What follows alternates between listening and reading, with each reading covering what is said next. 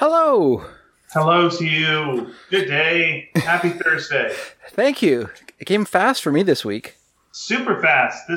We skipped a couple of days. Something happened. I'm not sure what happened, but somehow we're right here now. I think you're right. I think I missed a couple of days. This was a goofball one. This is very strange.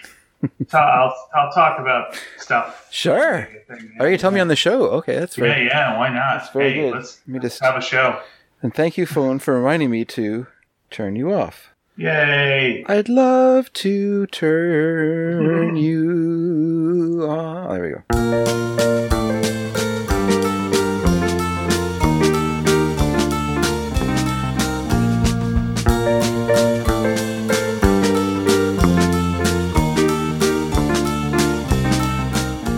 Hi, everyone, and welcome to Sneaky Dragon. My name is David Dedrick. I'm Ian Boothby. And today I'm in honor of listener Ed Dragansky, writing in 24 times. I'm drinking Dr. Pepper, the official soda pop of Texas. Is that right? Is it okay? It's its home state. That's the home state of Dr. Pepper is Texas, I believe. So okay, they drink it from their mother's. It's their mother's milk to them. There is what I meant to say. Oh, that's not good at all. Is there an actual Dr. Pepper, or was that yes? Made up? I believe that the story is that the person who created the Dr. Pepper flavor named it Dr. Pepper in a sort of a suck-up attempt to make good with his wife's or intended's father. Right. So he was trying to he's like, listen, I like your daughter. I really want to get it on with her. If you're okay with this, I'm going to name a pop after you that people will think is pretty okay, but not something they want to have all the time or that much of. Okay, so she was at the time dating Mr. Pibb, who was not a doctor. He's not a doctor. Yeah, that's right. That's right. And so this was the thing. Because Coca-Cola was invented by a doctor. It was invented by Dr. John Pemberton. Okay. Pepsi was invented by a pharmacist, not a doctor, but a pharmacist, Caleb Bradham. So it feels like all these people who should have been helping people with medical situations were inventing super sweet soda pops at the time. Like no one was getting treated for their polio because these guys were all doing this. Well, for one thing, they weren't really there wasn't like a big polio outbreak at the time, so it probably wasn't on the front of people's minds, but. Okay, but so it's hard to get mad at someone for not curing something that is happening like once or twice a year. But okay, well, I don't want to name all the diseases. Yeah, let's name them through. So I mean, they already found the vaccine for smallpox. Okay, that was a big step. So it's time to make a soda pop instead. But I don't think that's a pharmacist's job. Like pharmacists aren't making, they're not finding the cures for things. They are merely mixing up the medicine, right? Usually in a base. And back then, like a pharmacy would have a soda jerk somehow. Like that was that weird situation. Like if you go now to Europe, and you go to I'm going to go to a drugstore. No, you won't, Jack. Yeah. You're not going to do that because there's going to be the pharmacy. Yeah. And then there's going to be a completely separate store that would sell all the drugstore things. We do not let those two meet. But back in You're going to go to the chemist, is what you mean to say. Yeah, the chemist or whatever in their Spanish language or French talk. That kind of thing. They speak other languages over there for some reason. But they would have a big counter and the soda things, and they have a soda jerk, and he'd make sodas and jerk chicken. That's why he was called that. Oh, I thought he was just rude. And he was also, that's where that expression comes from. Just like I'd like a Coca-Cola, and they go like, would you like some jerk chicken? And you go like, no, and you go, shut up, you. And you go, oh, what a jerk. What a jerk. This person gave that a bad name. Okay. For some reason, if you went in to buy your drugs, or I need to purchase a package of condoms, then you gotta get some candy and a malt. Well, you're not required. It's not a law. Mm-hmm. Although in Texas, I think it is on the books. Okay. That you have to get something sweet when you go into a pharmacy. I need a pack of horses and a Dr. Pepper. Mm-hmm. That's right. Yeah. A pack of horses. Please. Or fresh horses, yes. Yeah. You don't want to get the stale horses. The day-old horses. You don't want that. No, I'd never heard of that expression until that movie. What movie's that? Fresh Horses. And the movie's called Fresh Horses? There's a movie called Fresh Horses with Molly Ringwald. Yes. Oh, did not know I that. believe there's also horses in Oops, it. I'm I bumping don't completely remember the film. Molly Ringwald to me kind of peaked after Facts of Life. So Really? I had a big crush on Molly Ringwald when I was a boy. Okay. And it was when she was on Facts of Life, and then they had the big purge of most of the girls on Facts of Life, and Molly Ringwald was one of them. She would sing on the show, which I found very as a young boy. And then she was gone from the show, so and I'm never watching this again. Yeah. They mashed the show, is what they call it. And then it was like she was in a movie, and I'm like, I'll go see her in a damn movie. And it was Star Hunter. It was a 3D movie, and it was just terrible. And it was just like, okay, it's not worth going to see her in movies. Yeah. And then all of a sudden, her career took off with all these John Hughes movies. And then you bitterly resented that because you felt like you were there first. I've been burned by Star Hunter. And so I was like, I'm not going to go see 16 Candles or Pretty in Pink or the other Molly Ringwald movies. And I didn't go to see Fresh Horses. Isn't there just the two of them? Well, there's Pretty in Pink, there's 16 Candles, there's Breakfast Club. Oh, is she in the Breakfast Club? Okay. She is. She's the girl who, get this, eats sushi. It's crazy. She eats sushi, and everyone looks at her like, oh my God, like she's eating a baby. Is that indication of her sophistication? She's a bit of a snob. Things like she's having sushi. Yeah. It's just craziness. Mm-hmm. I can see that. Doing that. Yeah. I guess of its time. You bring sushi for lunch. Yeah, I guess so. You better have an ice pack or something to keep it. It's not the best lunch. Like when we went to high school, if there was a girl who brought sushi for lunch, you would know about her. Yeah, I mean, I only started eating sushi, I suppose. Well, yeah, maybe a little bit after high school, I think. That's when my friend Christine took me to sushi place and told me about. This is nice because you get they got this mint. That you have to kind of cleanse the palate in between bites. And so it's like, it's just this green minty stuff. So just take a big bunch of that and just put it in the cheek and gum and just go in there and just rub it around your mouth. Rub it around your mouth, and it cleanses the palate in between each fish bite. That, of course, was wasabi. And she was mean. And my nose just went goosh. Yeah. Well, you might have needed it. You might have needed a cleansing, a nasal cleansing. Yeah, of course you needed nasal. That's the best thing. She had your best interest at heart. And she always did. Yeah, always did. Sounds like it. She was not one for a cruel laugh. Her, and I'm going to tell tales out at school here. This is kind of what she grew up with, though.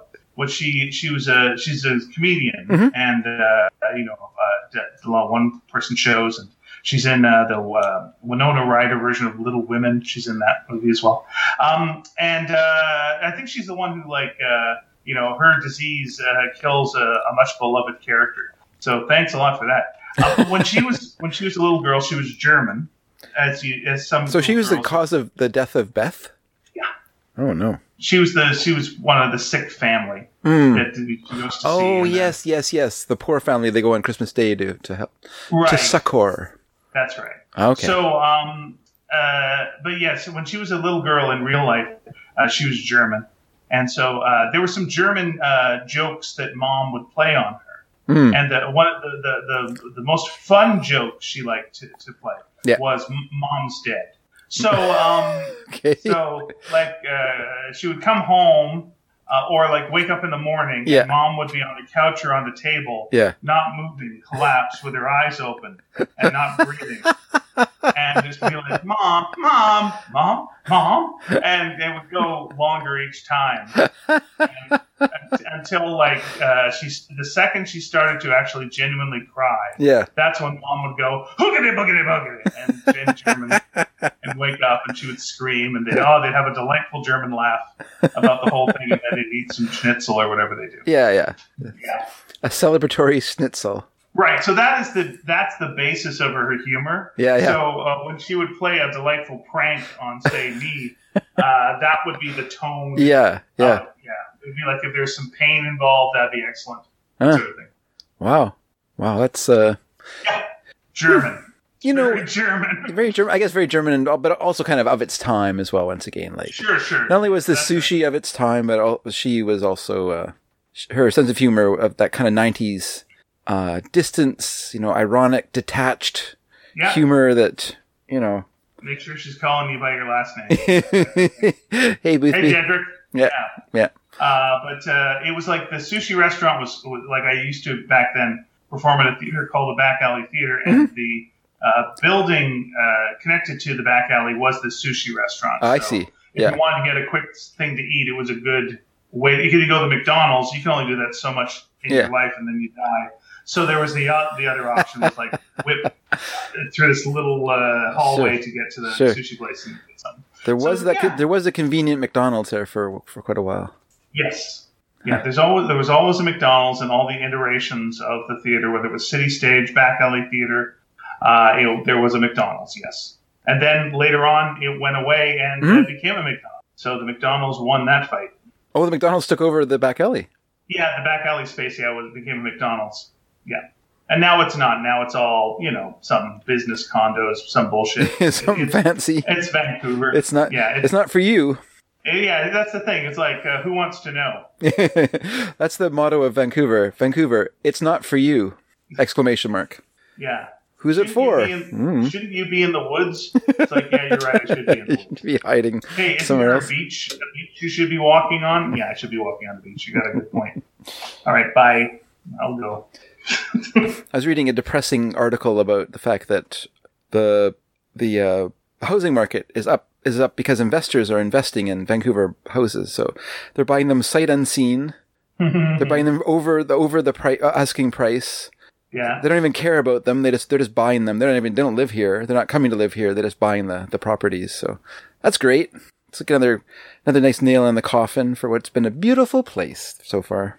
We had a little incident where there was some water coming through the ceiling of the house that. Oh no! Oh, I know, and which is a trigger for me because in the last house we rented, the upstairs neighbors that we had would occasionally leave with their faucet on, and then water would pour in through our ceiling, and occasionally it'd be sewage, and it would be awful. So it's like the one thing that I was thinking was, even though we pay a lot for this rental, was like, but there's never water coming through the ceiling. That's great. And then all of a sudden there's water coming through the ceiling. Shit. So sorry. So which ceiling?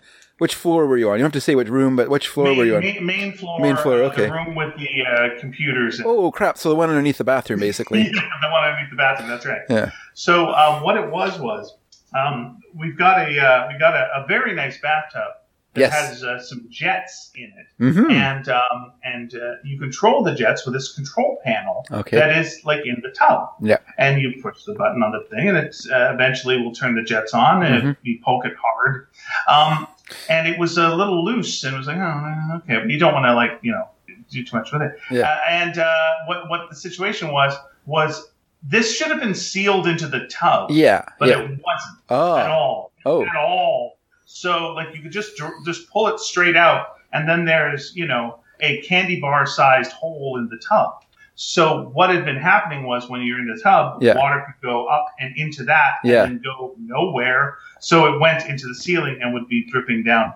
And you could actually, when we got the plumber over, we were looking at it, and it's clearly one part of a 2-part thing. And the person who installed it didn't put the second part in that would have sealed it off.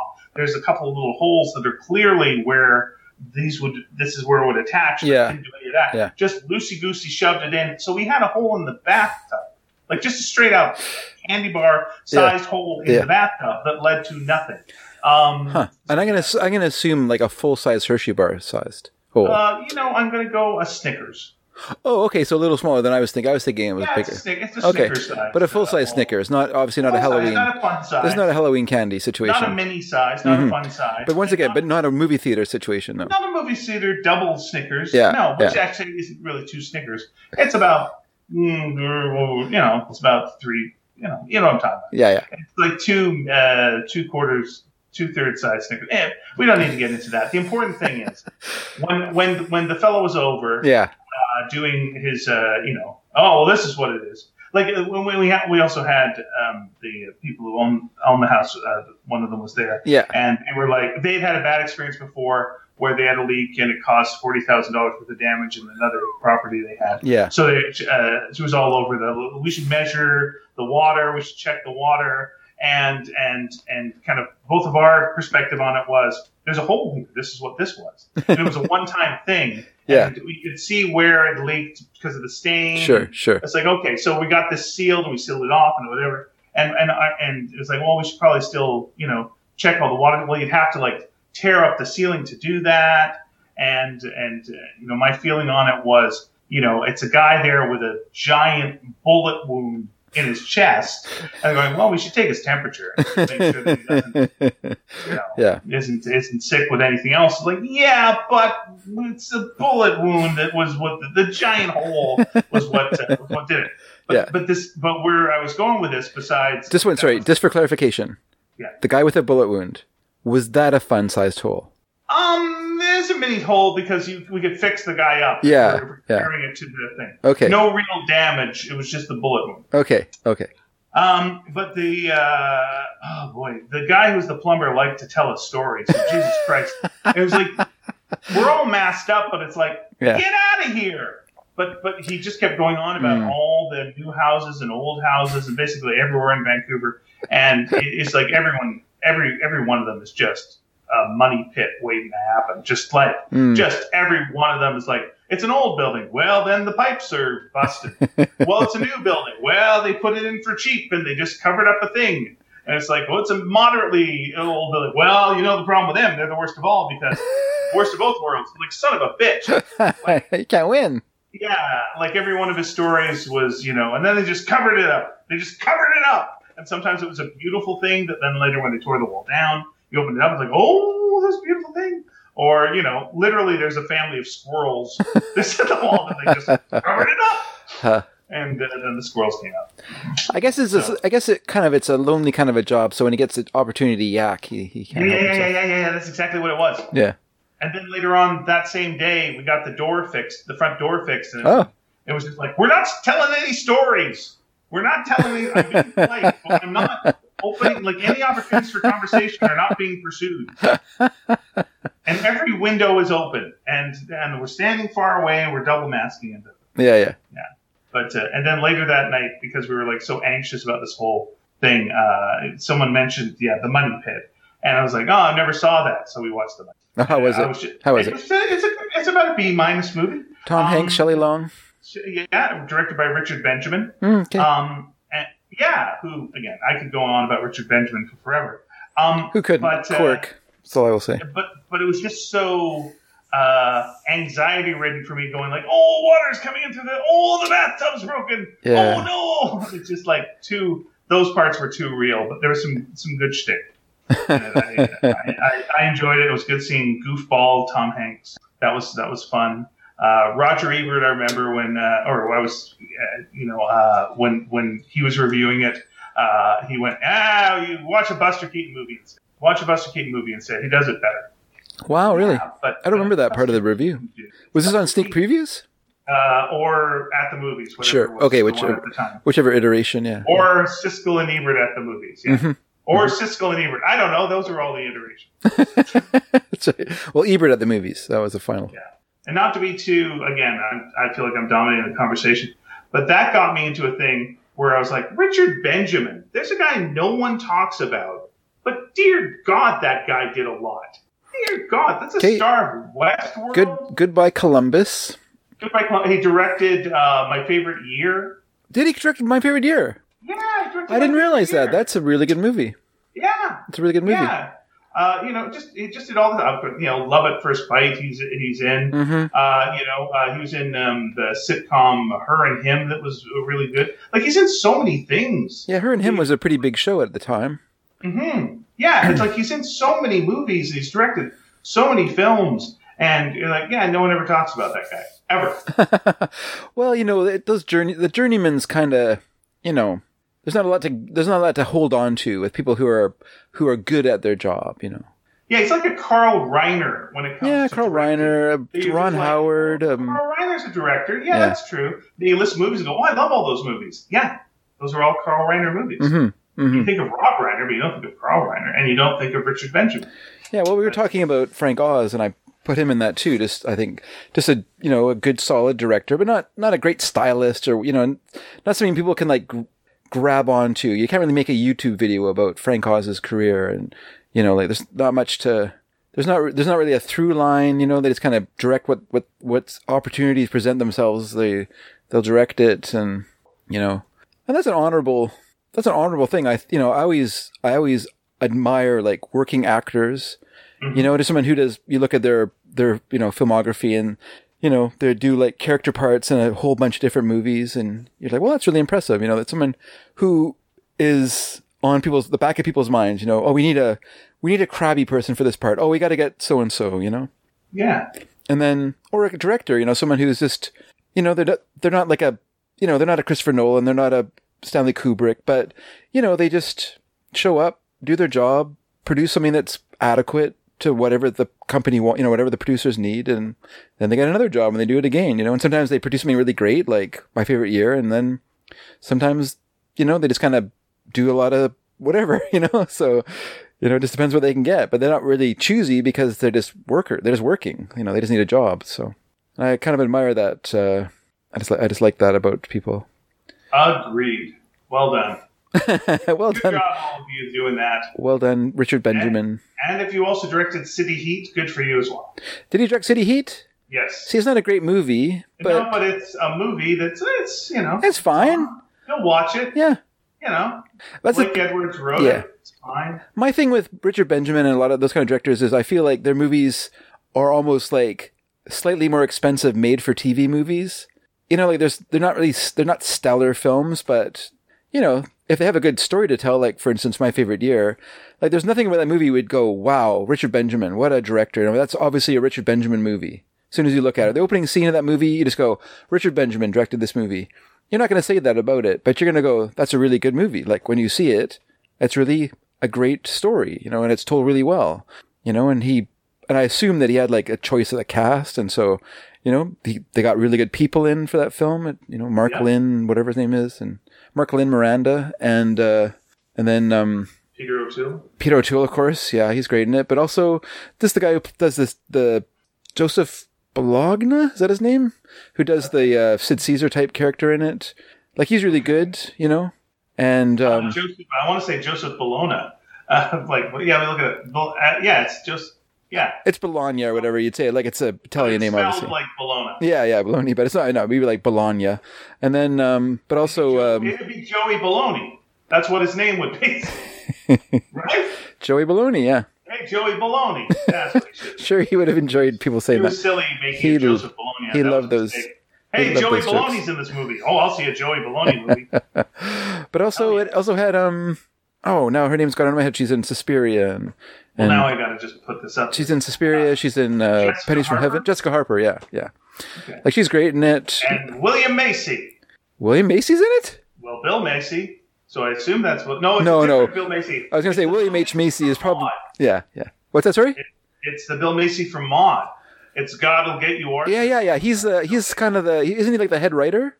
You know what? That does sound right. Mm-hmm. That does sound right, yeah. William H. Macy has to be William H. Macy because of Bill Macy. That's right, exactly. That's right. That's why when you see like Michael Fox in something, you go, oh, he's the reason that there's a Michael J. Fox. Mm-hmm. That's... And a guy who's old enough that he's called Adolph Green. Once again, I think he's one of the writers. I think he's like the old-timey writer on the... That's a fun film. It's a fun behind-the-scenes look at television of that time period. Mm-hmm. Like the idea of live TV and, and how and I guess in those days they did it twice, right? They did it once for the East Coast, once for the West Coast, which is just crazy to think of now. But, it's times... That's a fun film. I really like it. I was just trying to think of... Yeah, I saw it in the theater, but I'm just trying to think of... It came out in 1982? Yep. Yeah, so I was in grade 10. I mean, that was his debut directing, and then it did kind of an artsy movie, which is Racing with the Moon with Sean Penn. and then City Heat, which was kind of a goofy, private eye and cops thing. Okay. And Money Pit, which is full on goofums. A remake of, let me see what it was a remake of. The Cary Grant comedy, Mr. Blandings Builds His Dream House. Okay. So that's what that was. You know, that movie is not a great film, except for the fact that it has Cary Grant and Myrna Loy in it. So who is in the version of that film? What version of his version, the Richard Benjamin? Oh, it's basically just Tom Hanks and Shelley Long. Oh, that's what the Money Pit is. Yeah. Oh, really? So it's considered a remake of Mr. Blandings Builds His Dream House? Okay. Huh. Interesting. And with Alexander Goodenough, who from Die Hard. Yeah, I was just gonna say. Yeah. And Maureen Stapleton as she's I don't want to spoil her role, but she isn't exactly what she seems. She isn't exactly what she seems, but I've never seen that film. She sells her. Again, I didn't either. It's weird. Do you know why? Do you know why we didn't see it? What? Because Siskel and Ebert didn't like it.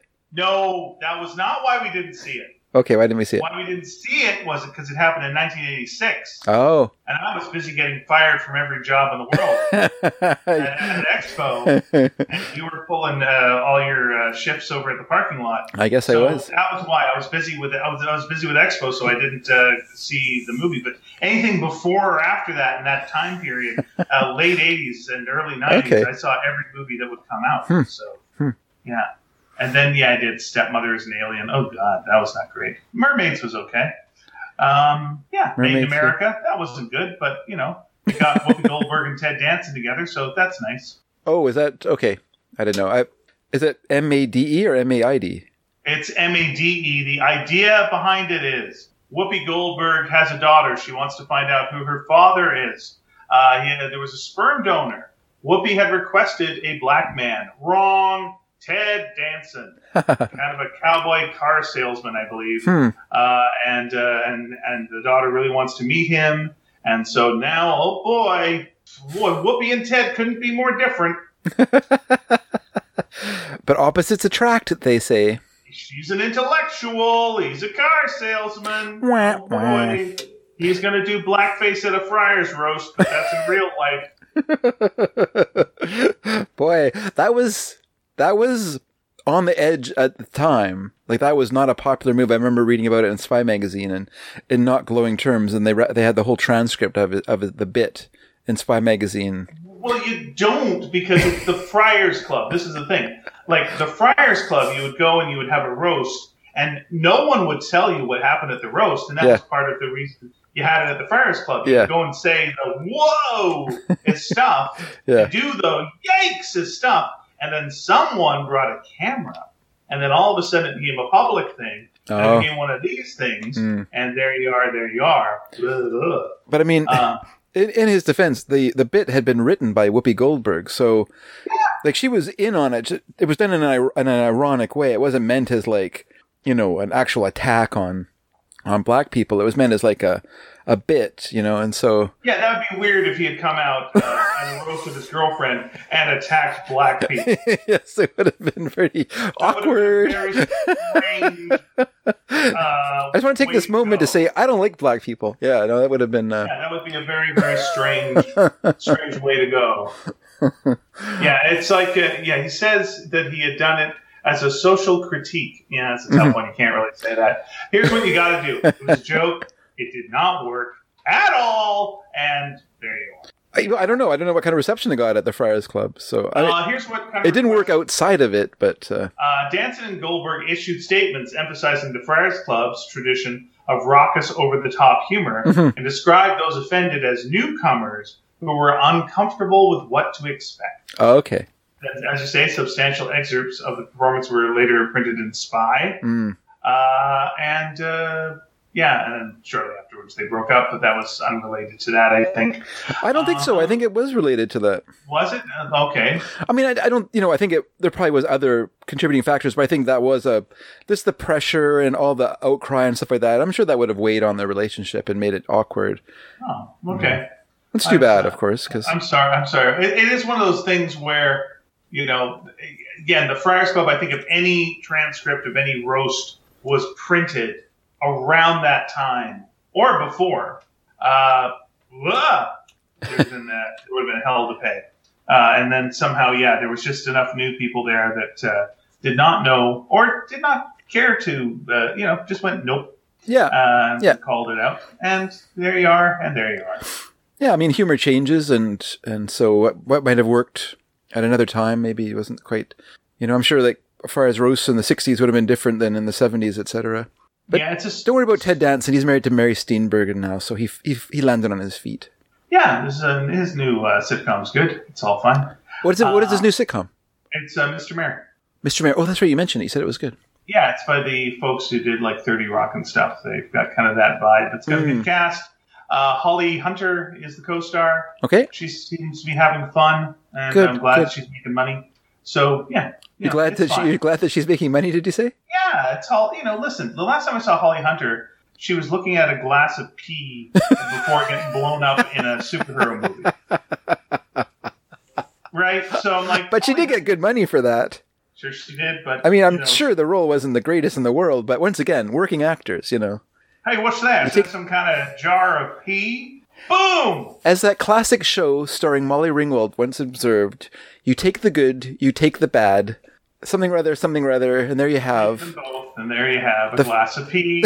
Now you blow up. It's too bad that Superman is there, and he doesn't do fuck all. He just watches... As you blow up, you think that he has super speed and could get rid of that glass of pee, but suddenly he can't do that and watches you blow up too bad. Yeah. Boom, boom, boom, boom, boom. But now he's bummed out and he's sad because this movie's bad. That's great. Thanks. Nice job. Nice job. It's like you have a background in improv. Yeah, the background in seeing that movie. Well, let's keep it in the background. Oh, bloody hell. Or are you waiting eagerly for the Snyder Cut? I've heard the Snyder Cut is the deepest. That's what I heard too. Yeah. So, yes. So, of course, the nice thing about the Snyder Cut is it keeps getting shorter. Well, here's the thing. Yeah, I know you're being sarcastic, and that's excellent. But yeah, that it keeps getting longer and longer, and then it's like, hey guys, how about if it's in black and white? What? Like you're just selling me on it more. Wait, longer, and you're removing the color. Mm-hmm. Nice. Keep going. How about every song is Hallelujah? Yeah. Hey, listen. What did you want the most from that movie? Well, clearly I wanted more of Cyborg's backstory. Great, because that's what we're focusing on. Everyone's favorite character, Cyborg. Because, he used to be a football player, then he had an accident, and then he was sad because he had lost his limbs. And he looks out a window at people playing football, and he can't play football. Yeah, that's what you want to see in your Justice League movie, huh? Yes, please. That's exactly what I want to see. Ugh. What do you do? Oh. How long is Superman dead in it for? Most of it? Then he comes back all confused? Is that what you want from your Justice League movie? Okay, fine. It's fine. It's great. Meanwhile, at the Hall of Justice... Yeah, and could Steppenwolf be sharper? Could he have more points on him? Because that was my problem. Was like, I think he's too smooth. Not too CGI? They should here's what they should do at some point. They should have a DC movie where they have all the villains from the previous DC movies. Uh-oh. And they all team up, all the villains. It's like a Legion of Doom. Just call it Suicide Squad. Well, a little bit. But let's go with the villain from Suicide Squad. And so it's like everyone's like around the table, right? And you recognize Lex Luthor. Because you recognize he's bald. Lex Luthor, that's him. Yeah. And then Lex Luthor goes, "Greetings, the meeting of the Legion of Doom." And of course, sitting here we have, you are Sharpie. And of course, from Suicide Squad, the villain. Well, he's kind of a smoke thing, right? Like, was that what it was? It was something like that. I thought it was the witch who was the villain. No, because she had to fight her brother, who was the real villain, who was like something. And of course, hey, I want to say Duke of Deception, but I know that's wrong. Wonder Woman 2. What was your fucking name, villain? Yeah. Cheetah. Was she the villain though? Is she count? No, she's not. She's a victim. You're a victim. Fuck. Okay, get out of here, Cheetah. She has to leave. She has to leave. And then it's like, okay, Batman v Superman. Okay, zombie. It was a big zombie thing. Big monster. Weird teeth. Some horns. I thought the villain was Batman. Sure, maybe. Okay, Batman, we can't have that, though. Batman, get out. Ooh. Okay, Batman, leave. Big monster guy. And then, of course, fuck. Who was the villain in Man of Steel? Zod. Yes, I remember you because you were the villain in the previous movie. Yes. Okay. Villain in, Birds of Prey. Maskatron, Mr. Mask, Mr. Miskakles. Fuck, I don't know. Shit, fuck, why couldn't it have been the joke? Okay, Masky? Is that it? Backmasking. Yeah, and so on and so forth. And of course, the villain in Shazam, Baldo, Orby. Oh, I know his name, so yeah. But I can't. Dr. Shazam, Tron. Dr. Shazama? All your favorite villains. Yeah. Well-developed characters all. Well, but when they do develop the characters, we don't really like that either. So I don't know. I don't know whether what the answer is. Develop the characters. I'm just thinking in Shazam, where we see the kind of the origins of Dr. Savannah, where he's an abused child who gets screwed over royally by whoever the Shazam mentor is, and then becomes a embittered person, aligning himself with the 7 deadly sins and using them for his powers, and sending them to eat his dad. So then we're like, so we understand his motivations, but then we're just kind of like, ugh. Yeah, your motivations were you had a really rough childhood. Yeah. Like, yeah, okay. I assume the Joker had a bad childhood. I don't assume the Joker had a good childhood. Yeah. But you got to give me more than this, Jack. Mm-hmm. You got to give me more than that to go with, like, why he's got a magic orb. It's fine. It's fine. It's absolutely fine. Are you sure? It's all fine. Are you sure it's fine? Yeah. I don't know. You don't sound like it's fine. It sounds like you want something better. I kind of do. I think we all deserve a little something better. But I'm sure the Snyder Cut will fix all that. Well, it'll answer all our questions. Oh, man, I keep hitting this table with my chair. Hallelujah. I feel guilty. Why do they keep playing that song? Don't they realize it's what a guy wants to get on with a girl? Fucking song. Yeah, exactly. Well, someone wants to have sex with someone in the Snyder Cut, I guess. We sang a religious version of that song in church. Really? Yes. At Easter time. I hated it. Because of that? I don't like the song that much anyway. Yeah. I think it's kind of boring. Okay. And then having to sing it for rehearsals and then have to sing it in church is like, ugh, come on, it's too much. It's But apparently he gave his permission for this lady to rewrite it with religious lyrics, like she wrote and said, do you mind if I set your music to different lyrics? And I guess she provided the lyrics, and he's like, yeah, that's fine. I'm just hanging out in a Buddhist monastery where all my money gets stolen. Don't worry about me. I wrote a parody of it that was I Sniff Glue, yeah. I didn't ask for permission, but what I do like about this song, how dare you? It's right in my range. It's like, okay, this is easy to sing now because it doesn't go too high. Well, he's not exactly like the greatest singer in the world, so. No, that's the nice thing. You want to get a song. He has to rate in his 2-note range. Yeah, either like when I'm doing a parody song, doing a song that's nearly impossible to sing, or one that's really simple to sing, so that you can just play around in that little tiny thing and actually get some stuff. Or you just go like, well, this is a song that I should no way sing. Okay, let's try and figure out a way of singing it. But you sang a faith-based one. Yes, it tells the story of the crucifixion. Okay. And you're just like, oh, if only these old people knew what the song is actually saying in the original version. But okay, let's sing this religious version of it. Whoa, boy. And now, the birth of Christ done to Afternoon Delight. That would be great.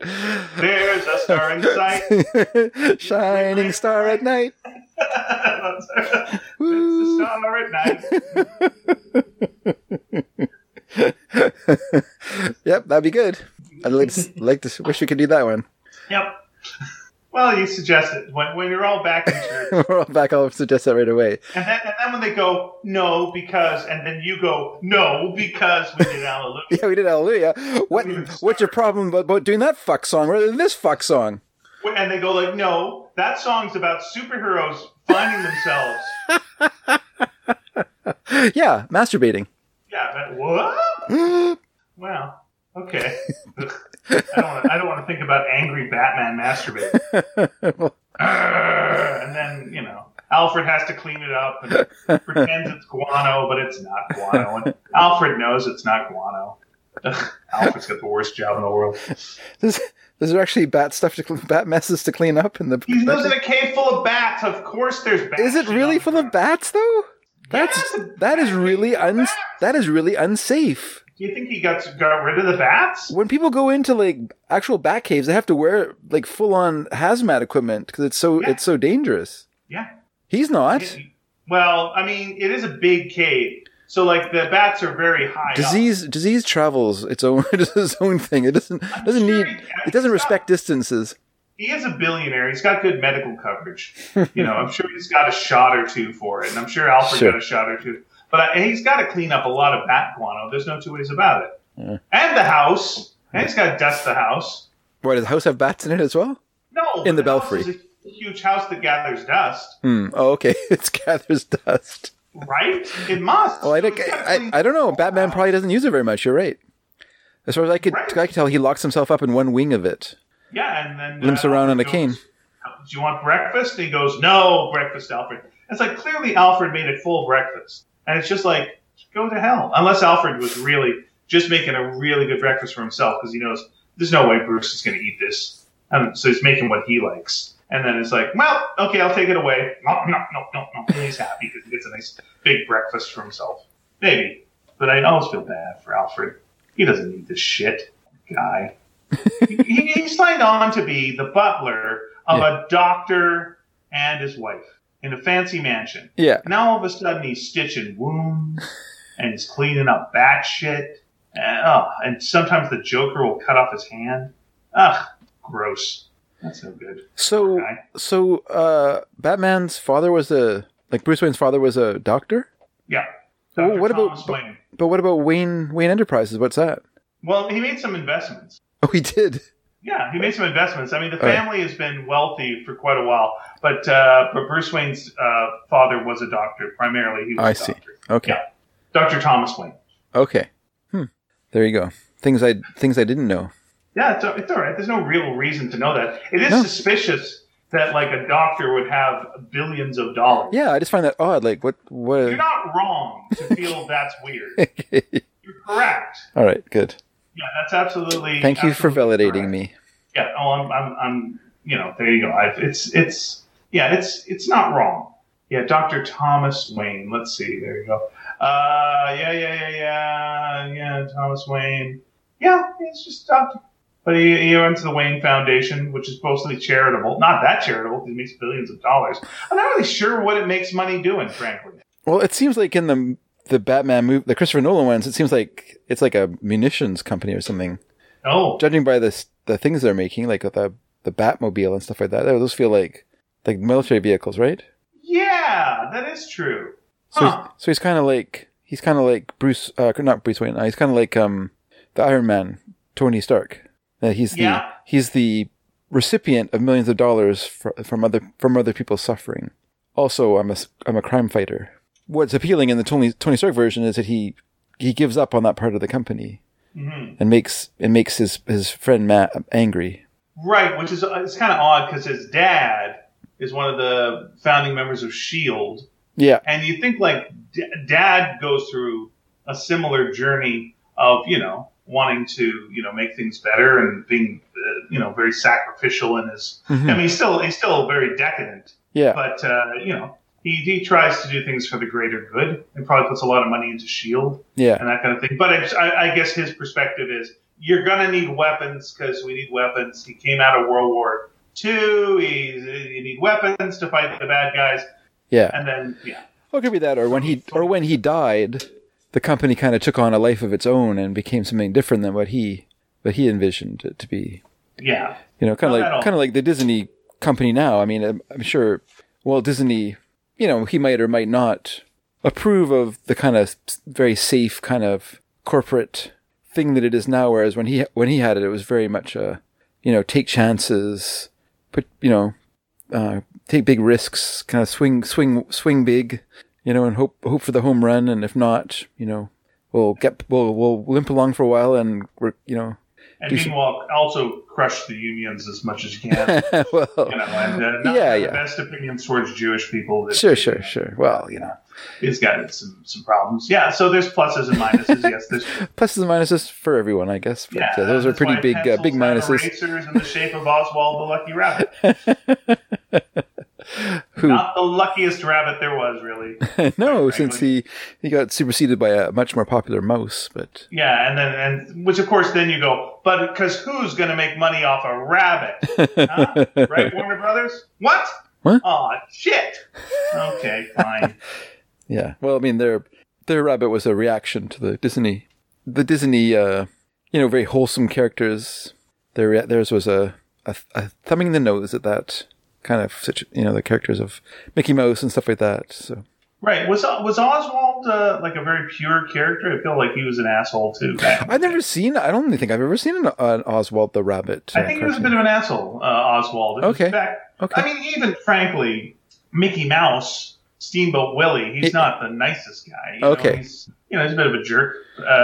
People like that. But I mean, the story is kind of a little guy makes good, though, the Steamboat Willie story, right? So it's got that kind of, has that Horatio Alger element to it that is very appealing to Americans, the idea of the solitary individual who overcomes great odds to be a success. And I don't think you see that very much in the Bugs Bunny ones, where it's just like a chaotic, zany mess. Yeah, I'm also trying to think like what made Oswald so lucky. That was the thing. His foot. Did he have 2 rabbit's feet? So he had 2 rabbit's feet. It's naturally lucky. Yeah, that could be. And then apparently Oswald got redesigned later on by Walter Lanz. That's interesting. Oh, really? Yeah. Woody Woodpecker's creator. Oh, weird. And then they really changed the design of Oswald, and then he got some children. Oh, that's very strange. Okay. Well, there's a lot of stuff going on there with Oswald the Lucky Rabbit. And then there was a very good video game, and then not a good video game, called Epic Mickey. And it was about a very bitter Oswald that, had watched Mickey's rise to fame. Sure. And was planning revenge. And there was some magic involved and stuff. And it's an okay game. And then the second one is like, it's not great. But the first one was it's pretty great. Pretty great. Well, I want you to take what I'm going to say with a grain of salt, but I do believe that Oswald's creation is kind of mixed up with Disney's, another guy who worked with Disney named Ub Iwerks. Iwerks, and I think it's got a very odd name. Yeah. Yeah, I think they kind of co-created Oswald. There was some suggestion of them it being a co-creation, and some kind of tit for tat anger about it all. And I think that might be why Oswald the Lucky Rabbit kind of faded, and why Mickey Mouse became more important, because I think Disney just wanted to wash his hands of Oswald and all the controversy surrounding the whole, like, who created him and who all that stuff. So he just kind of went, well, forget it. I don't want to, if I have to pay Ub to use this character, I don't want to do anything with it. I'll just create my own character that's just mine.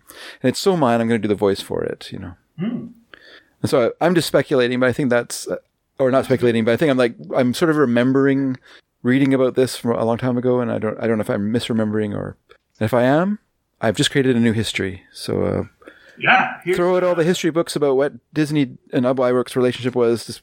I have recreated it in my own image, and this is what I want. This is actually a good trivia question, but now you know the answer, so it's not a good trivia question. Okay. If you were to ask what animated character, and now you know the answer, so what animated character has been voiced by Mickey Rooney, Walter Lanz, June Foray, Mel Blanc, and Frank Welker. You go like, what the hell? And that's who this is. Oswald the Lucky Rabbit has been voiced by all those people. Frank Welker, who didn't he do? Frank Welker. He was the Frank Scooby-Doo. Welker and Scooby-Doo, Yeah, and yeah. also, as you were just saying, after Ted Knight, later at the Hall of Justice. Also, That's very good. It's better than mine. Nibbler and some other characters in Futurama. Basically everything, and any animal that you heard in 1970s cartoons was done by Frank Welker. Sure. For sure. And he's also Fred. He's also Fred. Yeah, he's so many characters. Yeah. And he's a Megatron as Really? well. Huh? Soundwave, Galvatron. Jabberjaw. Sadly, he's also Jabberjaw. That's too bad. A talented voice performer. Yeah, who's also Jabberjaw. But what are you going to do? It's work. It's work. He's a working actor. I never hold that against an actor. Never hold him against an actor that You know what? Jabberjaw. They don't create, they just perform. Exactly. And so, I mean, they do sometimes create as well. But I'm just saying, in most cases, they are doing what they're requested to do by a director, by a producer, by someone who the visionary of the project have brought them in to bring this character, whether it's Jabberjaws or blank character. They're the ones who are paying the bucks for this, and so they get what they want. And the Frank Welker does as good a job as he can, and sometimes it's a Jabberjaws, and sometimes it's a Scooby-Doo or a Fred. I have to say, he plays Fred on Scooby-Doo. Can you name Fred's last name? Latrimo. Fred Latrimon is a DJ on C-Fun. Oh. Or a former DJ on C-Fun in Vancouver, very, very close. Fred's full name is Fred Jones. Fred Jones. Well, that's Fred Jones. boring. What was Shaggy's real name? Oh, man. Gosh darn it. It's like a fancy name, Yes. but I can't remember it. Sorry. Norville Shaggy Rogers. Norval Rogers. Yeah, Very and nice. Daphne, any guesses as to that? Smith? Blake. Oh, okay. And finally, Velma Velma? Dinkley. Poor Velma. Yep. Poor Velma. And they were all based on character types from what sitcom? Really? Oh, Dobie Gillis. Dobie Gillis. That's right, The Many Loves of Dobie Gillis, correct. Because of Maynard J. Krebs from that show. Obviously, the Shaggy prototype. Played by John Denver.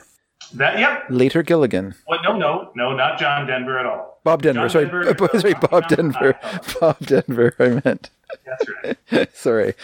Sorry. R.I.P. to John and Bob Denver. I apologize. That's right. You two brothers, both of you went on very successful career paths. One as a singer, one as an actor. One got lost on an island. One got lost on an island. One ended up in a high mountain. And but technically, so did the other one, but in a different TV show. He started a different TV show, did you say? Yeah, Bob Denver was in Dusty's Trails, where he was lost kind of in the hills. Mm-hmm, yeah, but that was before Gilligan's Islands, wasn't it? Oh. It wasn't? No, but Dusty's Trails was a rip-off of Gilligan's Island completely. Well, how come it was, I just remember it being in black and white, but it must be a false memory that way then. Not black and white, yeah. Oh, I must be getting confusing with F Troop probably. Yeah, that's okay. Huh. Don't feel bad. Oh, I don't feel Dusty's bad. Trail, I'm proud of it.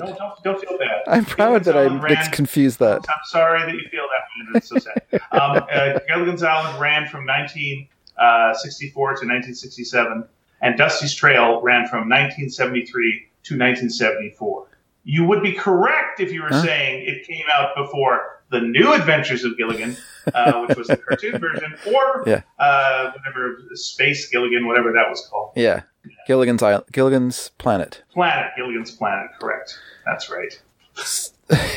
So sad we know that. Or Far Out Space Nuts. Which also, it's a Croft Super Show. It was so great. No, it wasn't. Wasn't at all. Just great because you were a kid when you watched it. Yeah, Far Out Space Nuts was not part of Croft Super Show. It wasn't? No, you're thinking of The Lost Saucer. Ah, you're right. Neighbors and Ruth Buzzy. And Dorse, I think, which was a half dog, half horse. Hi, everybody. This is two guys in their early 50s randomly remembering shit because they've been in a pandemic all year. Thanks for tuning in. We really appreciate your We're patience. so close to going for old sodas right now. We started with Dr. Pepper. We did. We started with Dr. Pepper, so we really have already. Yeah, what are we going to do? Welcome to this is what nostalgia does to you guys. It's not good. I feel like Dr. Pepper is a really old-fashioned name for something, whereas Coca-Cola is like a futuristic name. Okay. Don't you think like Dr. Pepper would be a guy who would be hanging out with Flash Gordon? No, I don't think that at all. I don't think that at all. Help him out when he needs No. assistance. It feels like some old-timey guy. Like, he's a doctor, obviously, but he's just an old-timey doctor, you know, like some small-town doctor with a stethoscope up against some young kid who's got a whooping cough, one of those old-timey diseases that don't exist anymore. No one whoops anymore. Yeah. Whooping is gone. Sometimes people would come down with Whoopi Goldberg, what they call, and all of a sudden their faces would darken comedically, and they'd be in a great trouble. It's very disturbing. Well, nowadays, that's a really risky. And illness. then they like by the end of it though, they'd have an Oscar, an Emmy, a Tony. They become a what is it? EGOT? Grammy. An EGOT? It had an EGOT. Yeah, you would end up with an EGOT, but then you'd also be canceled because of your questionable material at the Friars Club. Yeah. Oh dear. Now I'll give you a Dr. Pepper. Because they sure did cancel Ted Danson. Boy, his career has just gone down and down. Well, here's a little bit of Dr. Pepper trivia. All right. And because I like doing these kind of things. Sure. Sorry, I was just thinking of. There's a tasty sound in Dr. Pepper that came out in 19. Oh, let me do this one. All right. First of all, a version of Dr. Pepper came out in 1962. Okay. And this was a sugar-free Dr. Pepper, but this was not called sugar-free Dr. Pepper yet. Okay. They had another name for it. There was a bit more on the nose. What was this soda called that you would probably go, that sounds great. Was it called water? No, it was called Dietetic Dr. Pepper. Dietetic? Yep, Dietetic Dr. Pepper. Well, they're close. People thought it was for diabetics. Yeah, that's right. They were super close. So they just had to drop the etic and they were right on the mark. But that comes from a time when things were given weird names anyway, right? Mm-hmm. Like, there was a time where people thought it'd be great to name something Prel shampoo. Like, no one would call something Prel shampoo now. And there was like a toothpaste that was advertised on radio shows from the 40s, and it had, I can't remember what it was called now, but it's like, I can't remember what it was, but it has his name, and it's just so unappealing. Like, you're like, who would even put that in their mouth? Like, blech. Okay, well, here's something you wouldn't want to put in your mouth either. Okay. Because of the slogan. Yep. A version of Dr. Pepper came out in 2011, and I know at least one of our listeners is going to be really happy we're talking Dr. Pepper so much. I am planting the seeds for so many emails for next. It was called Dr. Pepper 10. Dr. Pepper 10. And it had a tagline saying, hey, it's not for fill in the blank. Yeah. Who was this not for? First of all, why do you think it was called Dr. Pepper 10? Secondly, who was this not for? So it's called Dr. Pepper 10 because it had more caffeine in it? No, you were thinking, more caffeine. Yeah. That's interesting. No, they had come out previously with Pepper Free, which was a caffeine-free Dr. Pepper, also a caffeine-free Dr. Pepper, they just called it. But this was, you're along the right lines, and it's health reasons. Dr. Pepper 10. Well, you're not. More caffeine would be worse. This would be better.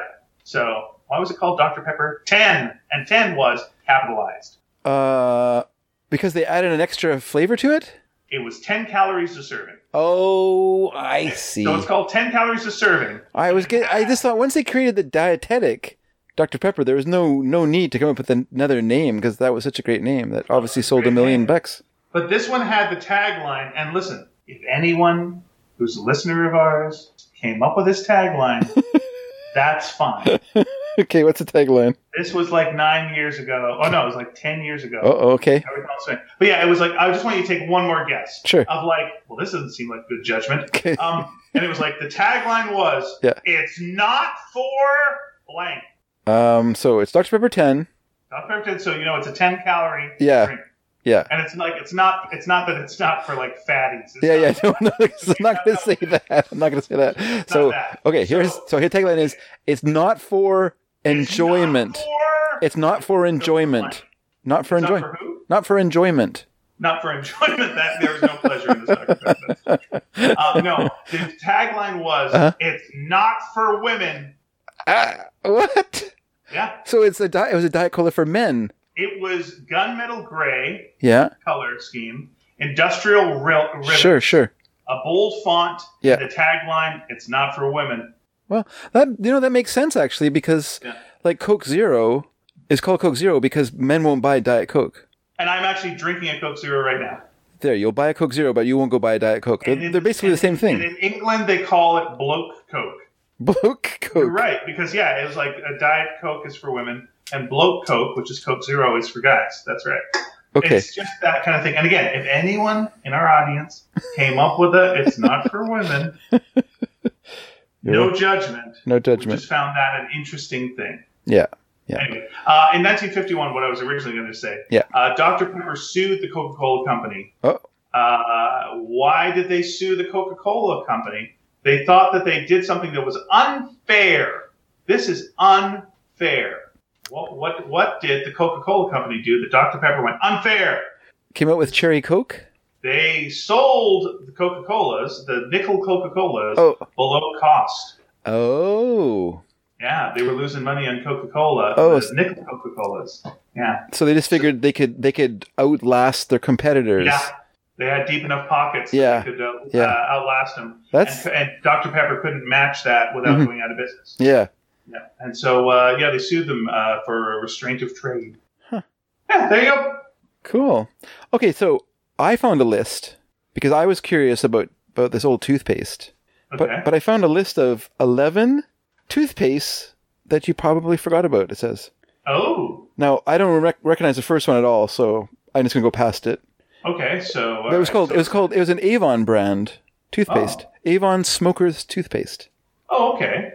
And none of these toothpastes are McLean's, huh? Oh, just wait. Okay. Number 2 is Gleam. Do you remember Gleam? Oh, of course, Gleam. Yeah. That's gone. Yeah. There was one called Great Zeest's Mighty White. Nope, no idea what that is. That seems like that should come out when Jaws was popular. Apparently, the mascot for the toothpaste was voiced by Mel Blanc. Okay. But this was the one that I. This is one I was. By the way, blanc means white, which you might want to get your teeth all nice and black. Yeah, there you go. Like a nice Mel Blanc toothpaste. I go. That's a good name for toothpaste. It is true. So this was the one I was thinking of as being a kind of an unappealing name for a toothpaste, which is Ipana. Or Ipana, I how you say it? IPANA. Okay, that's right. So it's like an IPA, like it's kind of a beer. That's right. Yeah. It's an India Pale Ale it's a toothpaste. Microbrew. Yeah, I got it. But I got to tell you, there's an image from like a magazine ad, sort of a painted image. It looks like the girl is super cute. So I'm all for this toothpaste. Is she smiling? She is smiling. She has nice teeth. Oh, that's good. But she's not like super glamorous looking. She's just very like cute, like very appealing. Like just like a girl you could bring home to mum, sort of thing. Oh yeah. I see what you want to do. Bring her home to mom. Yeah. Because mom likes girls. Is that what it? You're trying to set her up with your mom? That's what I'm trying to do. I'm not trying to impress her that finally Dave's not bringing home this garbage. Here's a beautiful girl. No, I'm trying to set her up. Trying to set up my mom. Set up with your mom. Yeah. A second mom. For sure. I'm like, now you're two mums. It's good. And one of them's very pretty, and you can think about her without feeling weird. And you're just like, hey, I got a pretty attractive mom, huh? You're like, what are you saying that? It's like, hey, I'm not in any way related to her. I'm just saying. I'm very attracted to my mom. Just trying to say. Well, that sounds terrible. No. You don't get it. I introduced my mom to my other mom, so it's okay. So, So, Ipana. And I murdered my father. What do you mean I got an Oedipus complex? All right. The next one was called Kolynos. Kolynos. So it cleans your teeth and your colon. It cleans everything. Apparently, this was a very popular toothpaste. It was mentioned in Catcher in the Rye. Oh, okay. Okay, so like he brushed his teeth with Kolynos? It says there was an empty box of Kolynos toothpaste outside Leahy and Hoffman's door. Okay. That is weird product placement. It's very strange. They paid a lot of money for that. Yeah, it's like, hey, listen, we got a new book coming out. It's called Catcher in the Rye. Will it be popular? Yes. Yes, it probably will. All right, so people will think of toothpaste when they see it? Mm-hmm. Yeah, that's the first thing they'll think of is toothpaste. Great. Sounds good. So here's one for you, number 6. McLean's. Yeah. Which apparently more popular in the UK and in Australia. That still exists here. It's not forgotten. It's still around. Huh? Oh, yeah, I forgot about it. Well, if you go to the dollar store, it's a good one. Okay. And it's made out of old Maclean's magazines. How about this one? That's what I always say. Nacident. Oh, is that what the astronauts use? That's right. Space toothpaste. For their dentures? This is a foamless, ingestible toothpaste. You'll wonder where the gravity went when you brush your teeth with Nacident. The only toothpaste that keeps your teeth in when you're in space. The teeth will float around, choke you, and you'll die. But Nacident keeps them nice and tight. Yeah. Here's one that I loved as a kid, but apparently you can't get it anymore. It's Pearl Drops tooth polish. You can't? I don't know if you can't, but okay, I don't know. I'm just a lot of bold claims, my friend. I would be very surprised that Pearl Drops. I see the Pearl Drops right next to Close-Up toothpaste. That's what I would see. Close-Up toothpaste? Does that even exist anymore? Yeah, Close-Up toothpaste exists. It's the cinnamon. Yes. I just looked it up on Amazon. Yeah, okay. Pearl Drops, right there. Huh. You can get Pearl Drops in many forms. You can get your Lasting Flawless White. You can get your Whitening Daily. You can get your Triple Power Whitening. You can get your Pro White. There's too many fucking flavors of this. You get just your straight tooth. These must be ones you're bringing up from the States, though. Or you can get your Smokers tooth Pearl Drops. Yeah. There's lots of Pearl Drops around. No problem. One of them is Amazon's Choice today. You can get a bit of a discount. Only 7 in stock. More are on the way. You let me know if you want me to get you some of that. I'm sure. They must be bringing them up from the States, though, because it feels like there's way more than we need here in Canada. Okay. Now I'm looking up if Maclean's toothpaste is available on this. Yep, there it is. Fresh mint. All right, continue. Yeah, no, it's interesting. I'm just going by what I see in my grocery stores. So. Maclean's is so cheap. If you ask, how much does it cost? They'll go, we'll pay you. It's $2. It's wrapped around the box. Just take it out of the store. We were a Crest family. Oh, fancy. Very rarely did we ever have Colgate in my house when I grew up. We were Colgate. I think we were Colgate because it was advertised on Captain Kangaroo. And you'd walk over with a gigantic box of Colgate, and you talk about MFP fluoride. It was like, well, that's clearly the best fluoride, monofluorophosphate. That's good stuff. So yeah, but you had your Crest, which, as I remember as a kid, went like, well, there's a moon on it. It's owned by the Moonies. Enjoy your cult toothpaste. Thanks for supporting your cult. Yes, the Procter and Gamble image. Yeah.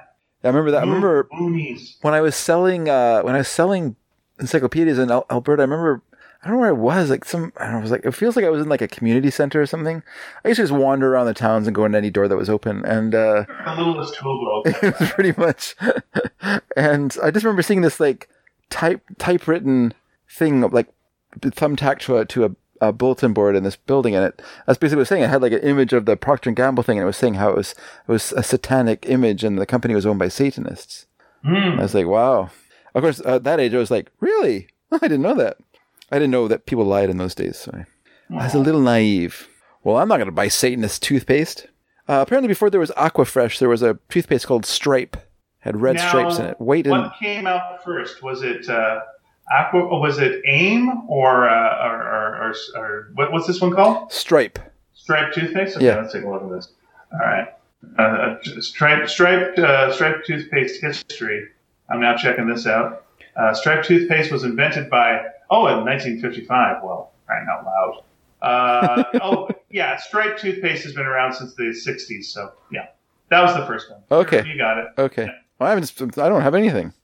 There was I do like on their little ad here. It says never before a toothpaste paste that keeps your whole mouth and breath hygienically clean. Oh, how else was it supposed to clean your mouth unhygienically? Never before, Ian. This is the first time your mouth and breath were hygienically clean. I don't like this. I don't like that there was an earlier version of toothpaste that would keep it hygienically. Well, I'm sorry to burst your bubble, but here's here's a little reality for you, sir.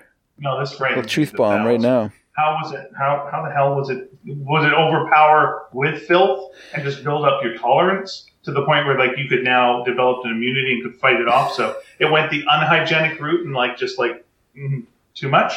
Just so you know, striped toothpaste contains an active concentration of hexychlorophene, freshly added as you squeeze the tube.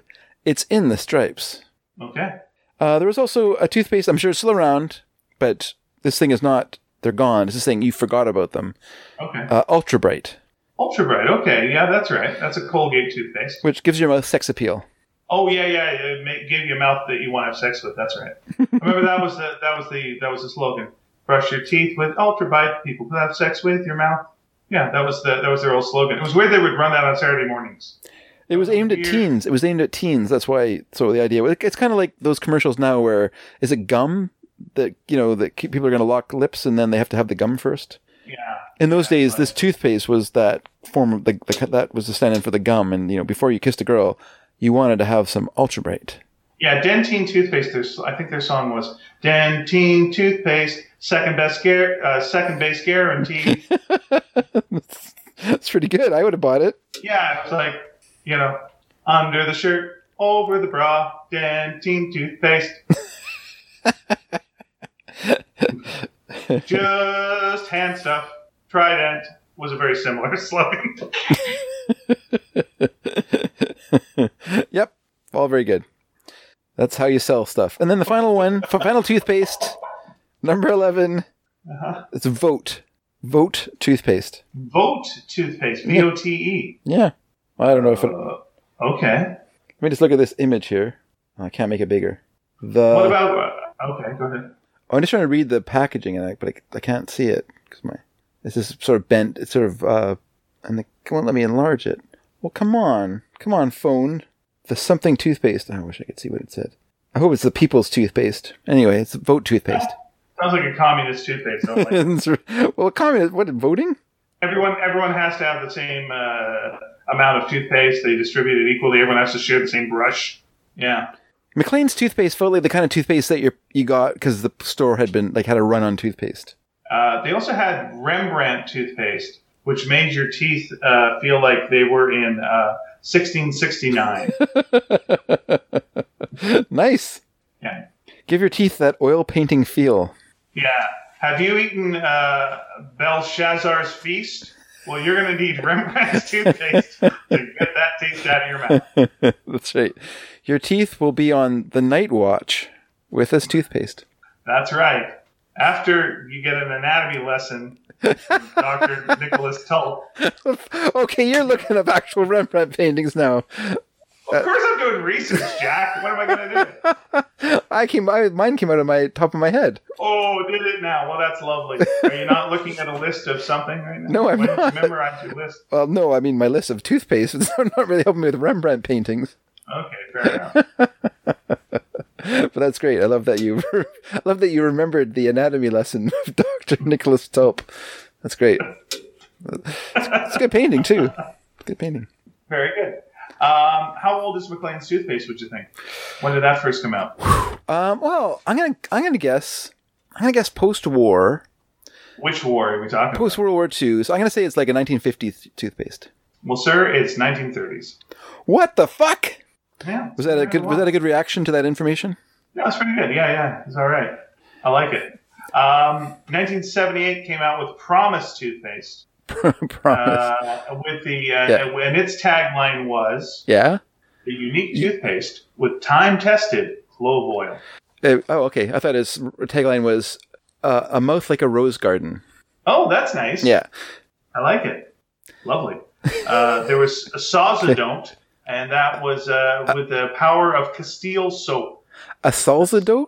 It's Soz, S-O-Z-O-D-O-N-D. D-O-N-T. Sozodont. Sozodoo? No, Sozodont. Sozodont. It gives your mouth the flavor of soap. Yeah. Flavor of soap.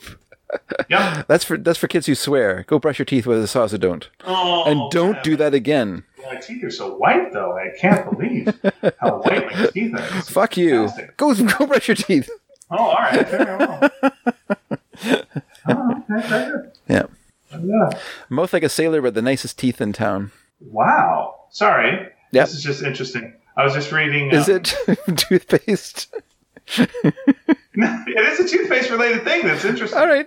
Let's hear it. They're talking about Crest Pro Health mouthwash. Okay. And they're talking about side effects. Mm-hmm. And the negative side of the Crest mouthwash is it causes tooth staining in 3% of users.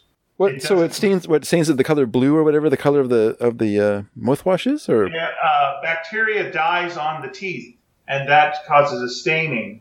And I'm not sure what color the staining is, but it stains their teeth. So 3% of the users get that. Wow. Here's the other thing that you get, though. Yeah. It reduces premature births. It reduces premature births. Reduces them, yes. That's amazing. Okay, and here's why. Because it reduces the severity of periodontal disease. Okay, that makes sense. Sure. Yeah. So, yeah. So they advise, mothers, you'll this, and then 3% of them go, my teeth! Well, that would help with heart disease as well, then. Yeah. So there we go. This is our ad for Crest Pro Health mouthwash. Why aren't they sponsors? Oh, maybe they will be now. Yeah. Now that we've done all this, I'm going to get some of this hard work. We at least get a sample. I think so. Hey, Crest, get on this. Get on it. Pop, pop, pop. No, that's nice. Good for you, Crest. Well done. Sorry about the staining. Happy about the healthy babies. Good for you. I guess we discovered where we fall in this. 3% is pretty good. We're pro baby, and and maybe your stained teeth are hilarious. That's right. Maybe it stains a word in your teeth. Colgate sucks. When you smile. Oh, wow. Jeez, you got opinions? That's weird that the bacteria died in that exact same shape. Okay, fair enough. Very strange. Let's see. I'm seeing how much Crest Pro Health mouthwash costs. What do we got? So that's you know what? It's also a special to. Oh, that's quite. Oh no, that's the white strips. Yeah, it's okay. It's reasonable. It's $8. Okay, fair enough. How much is it? It's $8 for a bottle of mouthwash. Yeah. What is this stuff? Prevent miscarriages or something? I'm not saying it's. I'm not trying to do a miscarriage thing, dear. I'm trying to play up the nice aspect, not go down the dark path. I'm sorry. Sorry to put a name to it. Jeez. Listen, my partner in this podcast is a dad. Yes, I try to be cool about this kind of stuff. Uh-huh. I don't bring up train spotting. I don't do jokes. You brought up train spotting last week. I know it's hilarious, but I try not to. You don't seem to. I don't succeed. I try to. All right. Well, fair enough. Fair enough. Effort that makes me a good person. Fair enough. Yeah. So there we go. Anyway, that was all toothpaste and soda pop and Rembrandt jokes. Enjoy. They're the best jokes. They are the best jokes. Hey, speaking of people with teeth, yeah, and we were. How's Barnabas Collins doing nowadays, Dave? Oh my gosh! You know what? I went on a tear. I watched a ton of those episodes. My gosh! Would you mind updating us on? I will. You know what I did the other night? All right, this is sneaky bites. Is this what we're doing? Is this? Yeah, sneaky bites. Sure. Sneaky bites. Okay. Here we go. I drew a very confusing diagram of all the people's relations to each other. Well, let's establish first of all the other day what the hell we're talking about. So everyone, this is Dark Shadows. So we're talking about Dark Shadows, the 1960s gothic horror soap opera that ran daily from 1965 to 1971, and So imagine Twilight, but it was a soap opera. That's right. Imagine Twilight, but it's all adults. But teens watched it because teens actually liked watching Twilight, but the guy is not attractive. That's pretty much it. Yes, There's that's no sexy werewolf. Oh my gosh, you're right. I don't think there's any. Okay, Joe Haskell's good looking.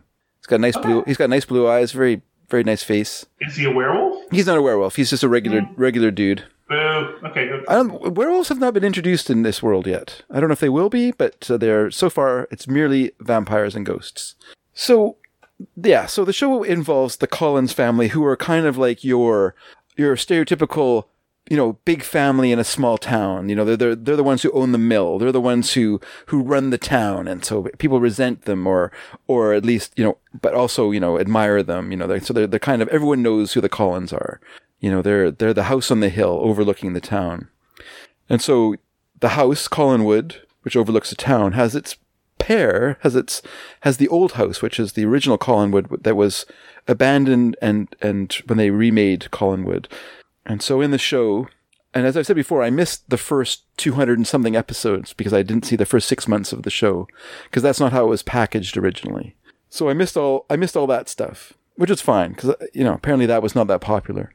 So I started watching it with the arrival of Barnabas, who of course, it pretends to be a distant cousin from England, but is actually a revived vampire, a 150-year-old vampire who has inserted himself into the family, and his main aim is to, two things. One is find his new Josette, this woman he once loved when he was younger, and to kill anyone who threatens him in any way at all. That's pretty much his aim. Does he get hungry and have to feed? He does, but they don't really go into that too much. They mention attacks on women, and there are also some animal attacks in the first few weeks of his appearance in the show. That seems to have gone by the wayside. They don't really talk about it too much. I guess you just don't want to, because I guess it's kind of difficult to like make logical sense of the fact that this guy has arrived in what sounds like a small New England fishing town. Okay. And the fact that he's feeding on women, like how many women are there? Like you're going to run through the population pretty fast. So there's plenty of fish in the sea is what I think. That's probably what he's eating. So he has, so his first sort of victim was Willie, the guy who revived him, who became his slave, kind of servant, and who protected him. So when Barnabas was sleeping during the day, it was Willie's job to protect Barnabas from intruders. He is the kind of, yes, that's right, exactly right.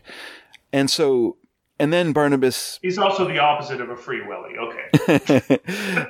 Exactly, yes. And so then Barnabas is then joined by Dr. Julia Hoffman, who first discovers what he is after he attacks Maggie. But she doesn't want to reveal who he is. She wants to attempt to cure him, to make her name as a great doctor.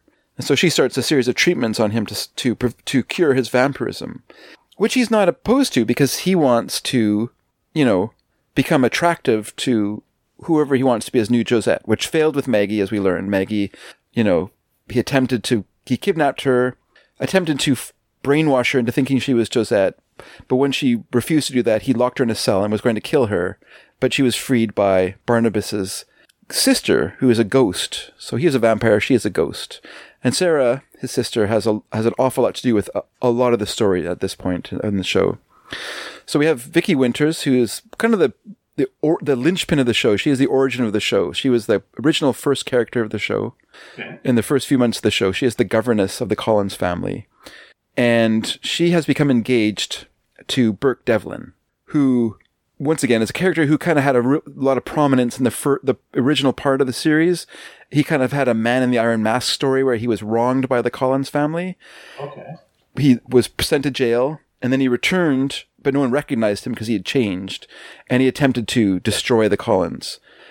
But there's some sort of rapprochement, and now they're on sort of icily friendly terms, but friendly enough that Vicky and he have become an item.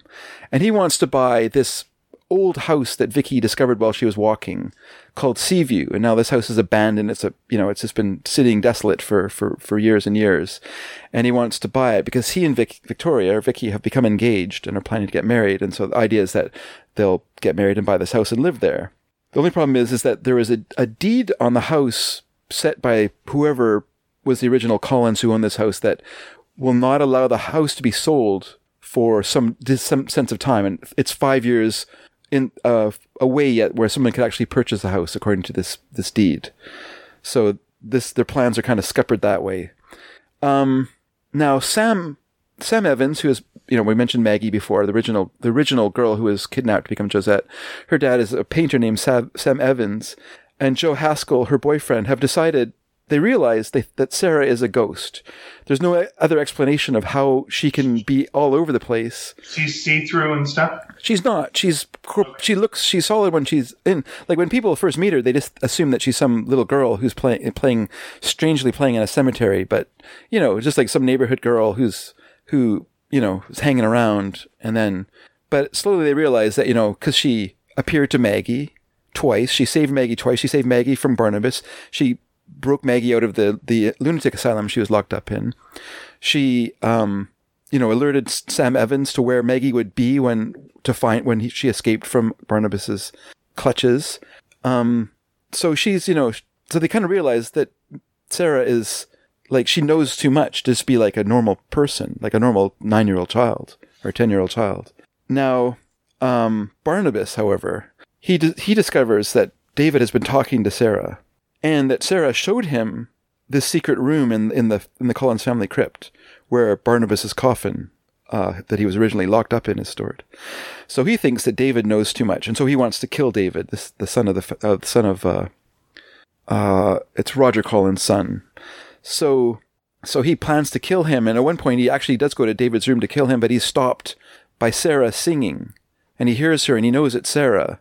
And he still wants to see her, but she never appears to him. But he hears her singing, and so he leaves. He's kind of, feels guilty or feels remorse or whatever, and leaves. He gives up on that. Okay. So then Dr. Woodard, who has been taking care of Maggie, originally brought Maggie to Julia Hoffman, he hatches a plan that they can lure out this kidnapper. Because here's the thing, they still think there's like a madman out there who kidnapped Maggie. They don't know it was Barnabas, so they just assume that there's some crazy man out there who could come back and get Maggie again. So he hatches a plan to reveal that Maggie's memory is returning, and she can remember who kidnapped her. And of course, this sends Barnabas into a panicky rage, and he wants to kill her. And despite Willie trying to convince him that would be a dumb thing to do, and Julia Hoffman trying to convince him, he is going to do this. So, but what he doesn't know is that it's a trick. So the sheriff and Dr. Woodard have set a trap at Maggie's house. There's all these policemen there, and so when this killer shows up, they will capture him. So Barnabas goes out to kill her, but before he can arrive there, Willie shows up because he wants to warn her that Barnabas is coming, and he ends up getting shot by the police and ends up in a coma. So that's a big turn. So now, of course, Barnabas is worried about David, worried about Maggie, and now worried about Willie, who's in the hands of the police, and when he wakes up is going to give away all of Barnabas' secrets. So he wants to kill Willie as well. So yeah, anything that threatens him, he's just like, I'm going to kill him. So now everyone thinks, though, that Willie was the culprit, that he was the one who kidnapped Maggie, because why else would he be showing up at her doorstep and falling into this trap? Then David has a dream. I guess it's sent to him by Sarah, and it reveals, in the dream, he's being guided by Sarah into the basement of the old house, and she reveals to David who Barnabas is, like that Barnabas sleeps in a coffin. She doesn't say he's a vampire, but he sees that he sleeps in a coffin. And so that's weird. And that he is, and that he's bad, that he's a bad person. And also in the dream, there's a woman, we can recognize her as Julia Hoffman, but to David in the dream, it's a faceless woman that's holding a shining medallion that she's sort of holding in his face, and it's sparkling in his eyes. But he knows that she's bad as well, and that he shouldn't. And so when he wakes up, he's telling everyone this dream, and of course now they're all worried because David is literally saying that Barnabas sleeps in a coffin in his house. And so Julia Hoffman tries to hypnotize him, but here's where he was warned, because she holds the medallion in front of him to hypnotize him, and David freaks out and runs away. So at this point, Willie comes out of his coma, but luckily for Barnabas, he has lost his mind. So he can't say anything. Everything's good. But Barnabas now wants to undermine David to his family. So he does a thing where he attacks David in the form of a giant bat, which is done with the greatest special effects of all time. A bat on a string being waved up and down while someone squeezes a squeaky toy in the background.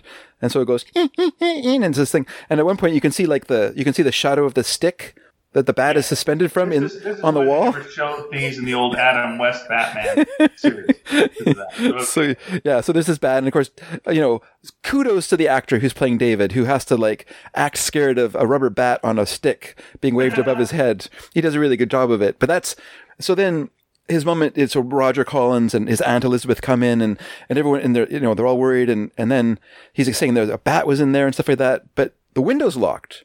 No. So how could a bat have been in there?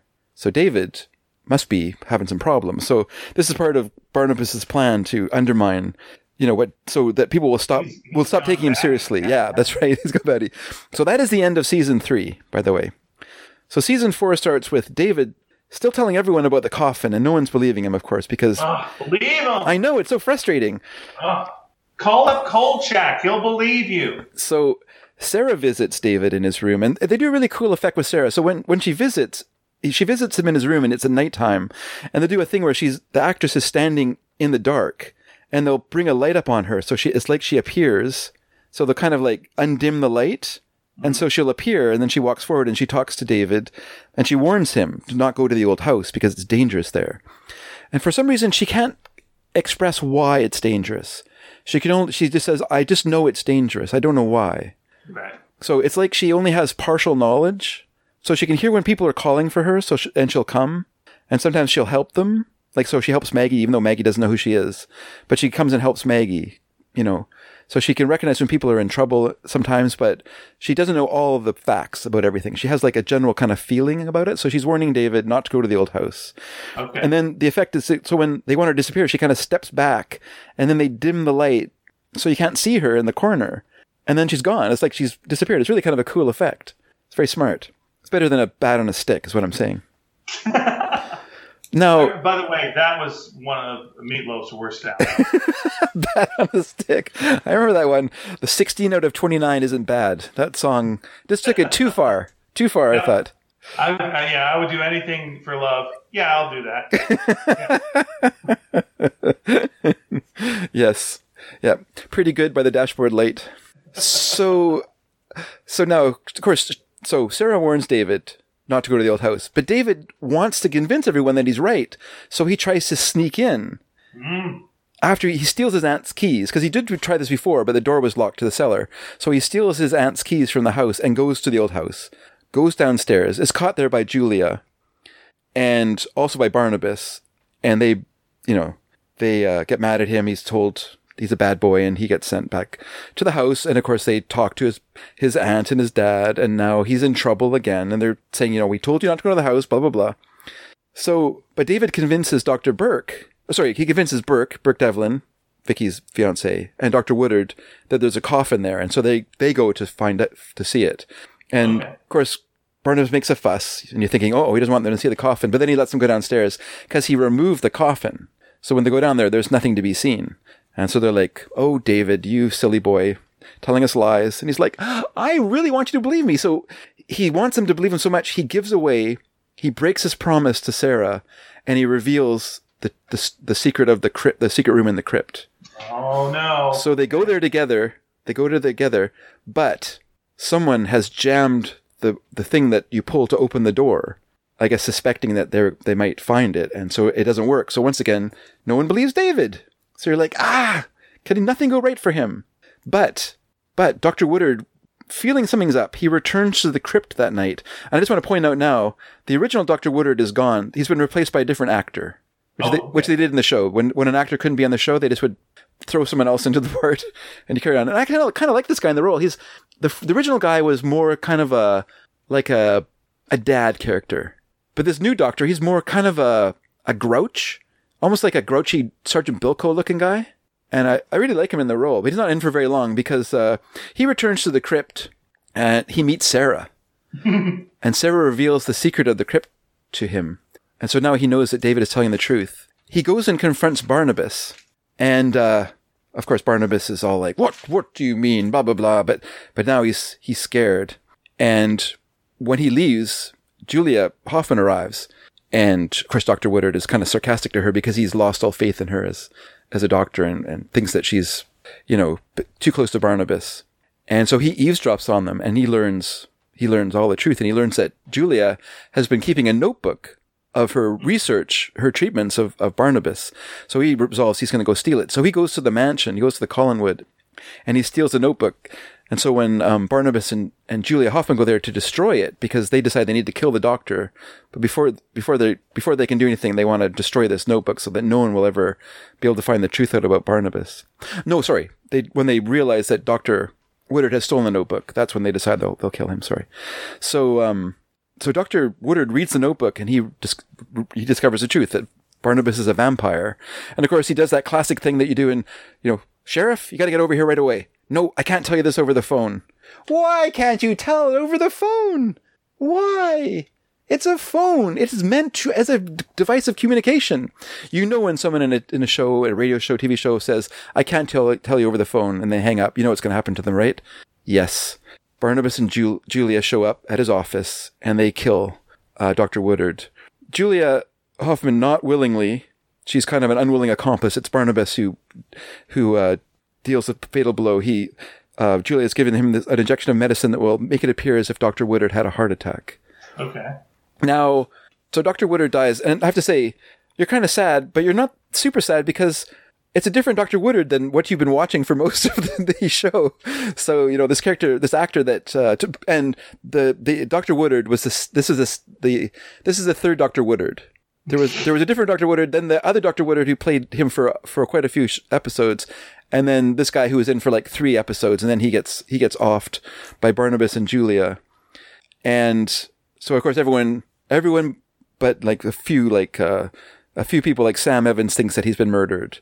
They don't believe in this heart attack nonsense. But then Sarah visits David and warns him that a disaster is looming. But once again, she cannot be specific. So then we learn shortly afterwards that Burke Devlin, who had left to travel to South America, his plane has crashed there.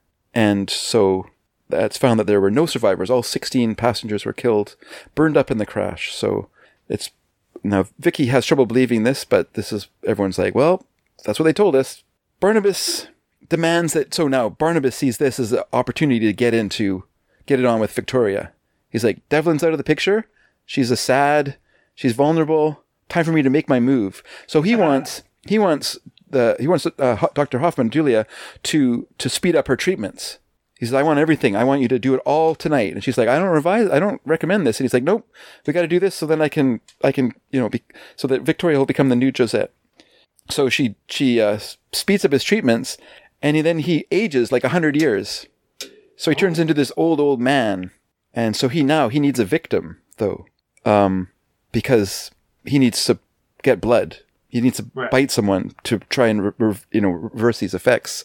Yeah, we've all been there. Okay. Now, Carolyn, we haven't heard much about Carolyn. Last time we really had a lot to do with Carolyn. She was spooning with bikers, trying to get her mom mad. But she has been David's staunch ally through most of this. Like, everyone else is doubting David, but she's always been like, no, I'm sure David's telling the truth. I believe David's actually seen Sarah. And Sarah actually does visit Carolyn at one point. So she recognizes an ally as well. And so Carolyn is firmly on David's side. And so now she wants to prove that David's telling the truth. So she goes to the mansion, but she makes a fatal error, which is to assume that the best time to sneak into someone's house is at night, late at night, which is, overall kind of true. But when you're dealing with vampires, not true at all. So she ends up in the clutches of Barnabas, who can't help himself. He needs a victim. And so he bites her neck and drinks her blood. Ooh. And it works. He does return to the slightly less old Barnabas. He's still an old guy. He's an old actor, because those are the days like when people went, he's only 35. And you look at him and go, 35 or 55? Like, who are we trying to fool here? But he returns to his actual age. And Carolyn now is under his thrall. She is under his control. Now, he doesn't want her to be a servant, because she's a relative, and he didn't want to bite her, but he needed a victim, and she was at hand. So now she is no longer David's ally. She is Barnabas's ally. So Barnabas wants 2 things from Carolyn now. He wants her to win Vicky over to his side, and he wants her to undermine David's character to everyone, make him seem like he's just a crazy little boy who's a liar. And so she starts to recommend that maybe David should be sent away to a school, to a private school, where they can look after him, because he obviously is having trouble here, and is overactive imagination, and his imaginary friend Sarah. And she denies that she ever saw Sarah, because of course she's now his enemy. Now Julia, for reasons it's not clear, sometimes you think that she's in love with Barnabas, right? And so she's jealous of Victoria, or maybe she's just trying to keep Victoria safe from Barnabas, but she hypnotizes Vicky Or let me just say, Yeah. different writers on different days. Okay. It could be that too. She hypnotizes. I think that's the more like when you have an inconsistency Yeah, in the storyline, just like, wait a second. I was like, yeah, there's more than one writer. It could be that. At different days. Okay. I imagine they had a head writer, but I'm could be that, or I just wonder if they didn't quite figure out exactly what her motivation was at this point. Soap operas are notoriously inconsistent because just we gotta do one a day, man. Let's go. There's times where she's saying to Barnabas, like, I know someone who wouldn't mind serving you. I wouldn't mind someone who wouldn't mind being bitten and changed to become your slave. But then other times she's like, you're evil, Barnabas, and I'm going to stop you. But anyway, now, so she starts to hypnotize Vicky. And she basically reveals all of Barnabas's character to her. She shows the coffin. She talks about how evil he is. But she doesn't do it in a way that Vicky will remember when she's awake.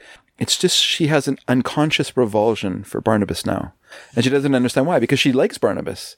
To her, Barnabas is great. There was a subplot on the show where Burke Devlin became convinced that Barnabas was not a great guy. And he did some research. He discovered that Barnabas was lying about who he stayed with in London, that the person he said he lived with in London died 150 years ago.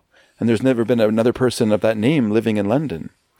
And, so he's really, but Vicky is so upset that he's been snooping into Barnabas's background that she pretty much says, like, if you keep doing that, our engagement will be over.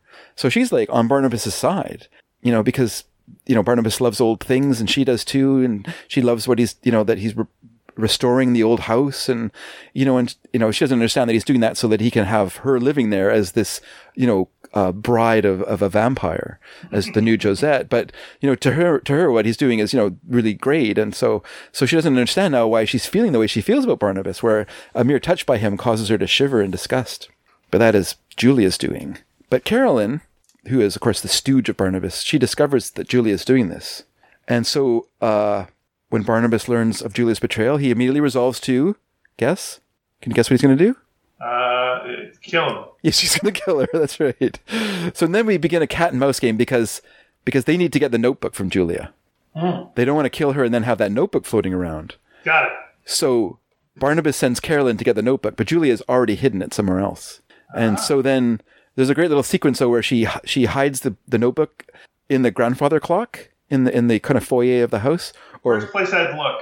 In a spooky, yeah, that's it. It's a dumb. I thought of that too. I thought, what a dumb place to hide it. But it is a dumb place to hide it because it stops it from chiming. And Carolyn notices, and so then there's a scene where like both of them know where the notebook is, and it's just a matter of who will be able to get it out, and it turns out that Julia is able to. And then they have this kind of weird scene where for the very first time, at least in my viewing of the show, this lawyer named Tony Peterson shows up, and he's all mad at Roger Collins. He's like, listen, Collins, you may run this town, but you got to be fair to my client who was injured on the job, and blah, blah, blah. And he's just giving them the what for, and Roger Collins is doing the patrician. Listen here, sir, I have no idea what this fellow you're talking about is. I'm sure everything's fine at work, and blah, blah, blah. And he's all like, no, and I'm blah, blah, blah. So then he's leaving, and Julia's like... Bring me pictures of Spider-Man. That's right. and then Julia's leaving... And he's younger than I'm saying. He's like a kind of young, crusading lawyer. And so then Julia's like, hey, can I get a ride into town with you? And of course, she's got her notebook now. She snuck it out of the clock. And so to Carolyn's outrage, she leaves with the lawyer. And so Carolyn can't follow. So Julia escapes them, and she hands over her notebook to this lawyer and asks him to keep it safe for her because her life depends on its safekeeping. And so he puts it in his safe. So then... Of course, Carolyn starts making the moves on this lawyer because she wants to get this book. Right. So she's flirting with this guy, and he's all like, hey, this fancy Collins dame is interested in me. Hey, even though I'm a crusading lawyer and I'm mad at her uncle. So then, now, while this is all happening, Barnabas starts to terrorize Julia by I don't know if he appears or he makes her think that, like, Dr. Woodard is appearing. But you never quite see it, so it could be Barnabas in disguise or whatever. But but she hears Dr. Woodard's voice, saying, "Why did you kill me, Julia? Why did you do this? What?" And so she's being terrorized by this, and so she goes to the crypt looking for Sarah's help, and Sarah appears to her and talks to her. But of course, Julia is very much, kind of at the best neutral evil, in this whole thing. So Sarah's not really interested in helping her, or at least doesn't say she'll help her. Okay. And then, So then Julia decides that she's going to confront Barnabas because she's safe, because the notebook is in good hands, she thinks. And so she goes to Barnabas and she taunts him that she has seen Sarah, that David has seen Sarah, that everyone has seen Sarah except for Barnabas, his supposed beloved sister who loved him so much. She has never come once to see Barnabas. And Barnabas becomes so furiously angry that he starts to kill Julia. He doesn't care about the notebook now. He's just seeing red and he starts strangling her. Oh, geez. And then there's a huge gust of wind that blows open the doors of the old house and shakes the walls, and Sarah enters. And for the first time, he sees his sister after all these years, after 150 years. And she comes in and she's, she makes him stop. Obviously he stops strangling Julia. And he's talking to her and he's like, Sarah, my beloved, I love you. Why haven't you come to visit me? And she says, I would love to come and visit you, but you're evil. You're an evil man. And he says, well, I only do bad things because I have to. And she says, that's not true, which is such a great line. And just delivered by this little girl too. The actress is, she's okay as an actress. There's quite a few times where she looks off camera, like she looks off set at something or someone. She might be looking at the cards. I don't know, but really obvious, like the camera's on me. It's time for me to glance off camera. But anyway, but she does a really good delivery of that line, and it's really, really quite moving. And then she leaves and she says that she will not see him again until he is no longer evil. So, it's decided now. Everyone, I don't think I've made it clear, but everyone wants to find Sarah. That's been one of the main themes of because everyone realizes how central she is to this story. She's saved everyone. She saved David. She saved Maggie. She saved Vicky. She saved Meg. It's everybody. Everyone. Dr. Woodard. Everyone has had except when he got killed. But she can't be everywhere, I guess. But she's tried her best to keep everyone safe as much as she can. She's given a toy soldier to David. She gives the doll to Maggie. These are all things that, because the idea of them is that when Barnabas sees them, then he will be reminded of Sarah and be unable to be evil, And so that's her idea of giving these totems to people. So she's been this major force throughout the storyline so far. And so it's decided at Collinwood that they're going to hold a seance, which they did in an earlier episode where Vicky became a channel to the original Josette. Okay. And so they decide they're going to have a seance to see if they can call Sarah out. And now, of course, Barnabas is not happy about this because, as far as he's concerned, if anyone's talking to Sarah, the first thing she's going to tell them is he's a vampire. So at all costs, he must at least stop this from happening, which he can't do because everyone wants to do it. But when they do it, they'll have to undermine the seance, right? They'll have to somehow sabotage it. So they start holding the seance. It's the family there: Elizabeth Stoddard, Roger Collins, Vicky, Carolyn. I don't know if Julia Hoffman's there for that. I can't remember. But then, of course, Barnabas is there as well. And so they hold the seance. And of course, he gives a look at Carolyn at one point. And so she starts to pretend that she is Sarah. And she starts to deny David. She says, I've never appeared to David. I've never had anything to do with David. And then this outrages the actual Sarah. And so then she uses Vicky as the channel. And so she starts speaking through Vicky. Oh, okay. And so Vicky says, no, I'm the real Sarah. And of course, Carolyn loses it. She drops all her character and she confronts Sarah and Vicky, you're a liar or whatever. And so then everyone knows that she was faking it. And they're listening to Sarah talk. But Sarah starts to speak in a weird way. She's not talking about what's happening now. She starts reliving a past event through Vicky. And so she's talking about something happening to her in the past. And she gets overwrought. And then suddenly there's something that happens and all the lights go out. And everyone's, in a mad rush. It's dark. Barnabas goes across the room to find the light switch and he turns it on. And when he turns it on, Vicky's gone. And there's a woman sitting there dressed in 18th century clothes. And she's all confused. And she says her name is Phyllis Wick. And she's a governess who was engaged to look after a girl named Sarah, a 9-year-old girl named Sarah. And on her way there, her carriage overturned. And why is she here? And why is everyone dressed so strangely? And everyone's like, what happened to Vicky? Yeah. And then it cuts to Vicky, who finds herself standing in front of the old house. But now it's like a beautiful new house. And she realizes that she is not in the 1960s. She is now in 1795. Oops. And that's where I stopped watching. I thought, what a perfect place to stop for a little bit. How did you stop watching? That's exciting. I know, it was so exciting, but I had to go to bed. It was like 2 a.m. or something, and okay. I was finished the page, so time to go in. But yeah, no, it's but what a great idea for a switcheroo, hey? Yeah. So in the middle of this seance, just have like the lights turn out, and of course it's all done in one shot. Yeah. You know, so that they have the darkness, so that the actress playing Vicky can move off set, and then the other actress move to take her place. And it's just really, really, really well done. And whenever they do outdoor shots, it's just done against a blue screen. So, and it's pretty antiquated. So of course you can really see the outline of, against the chroma key, whatever they called it in those days. But that was, but still, it's such a smart idea. And I was like, oh man, it's so great. Yeah, that is a really good idea. Yeah. Just a way to so anyway, that's where I am right now. So yeah, that's and to use a different set that they've got probably already. I'm like, oh yeah, we got that set. Good. Yeah, that's right. Yeah, exactly. I mean, that's a big part of it. And and I know just from reading about the actors and stuff like that, that all the original actors will be playing different characters in this section. So Elizabeth Stoddard will become Naomi Collins, and Roger Collins will become Josiah Collins, or whoever, Do you think is that just for fun, or are they hinting they're all reincarnated?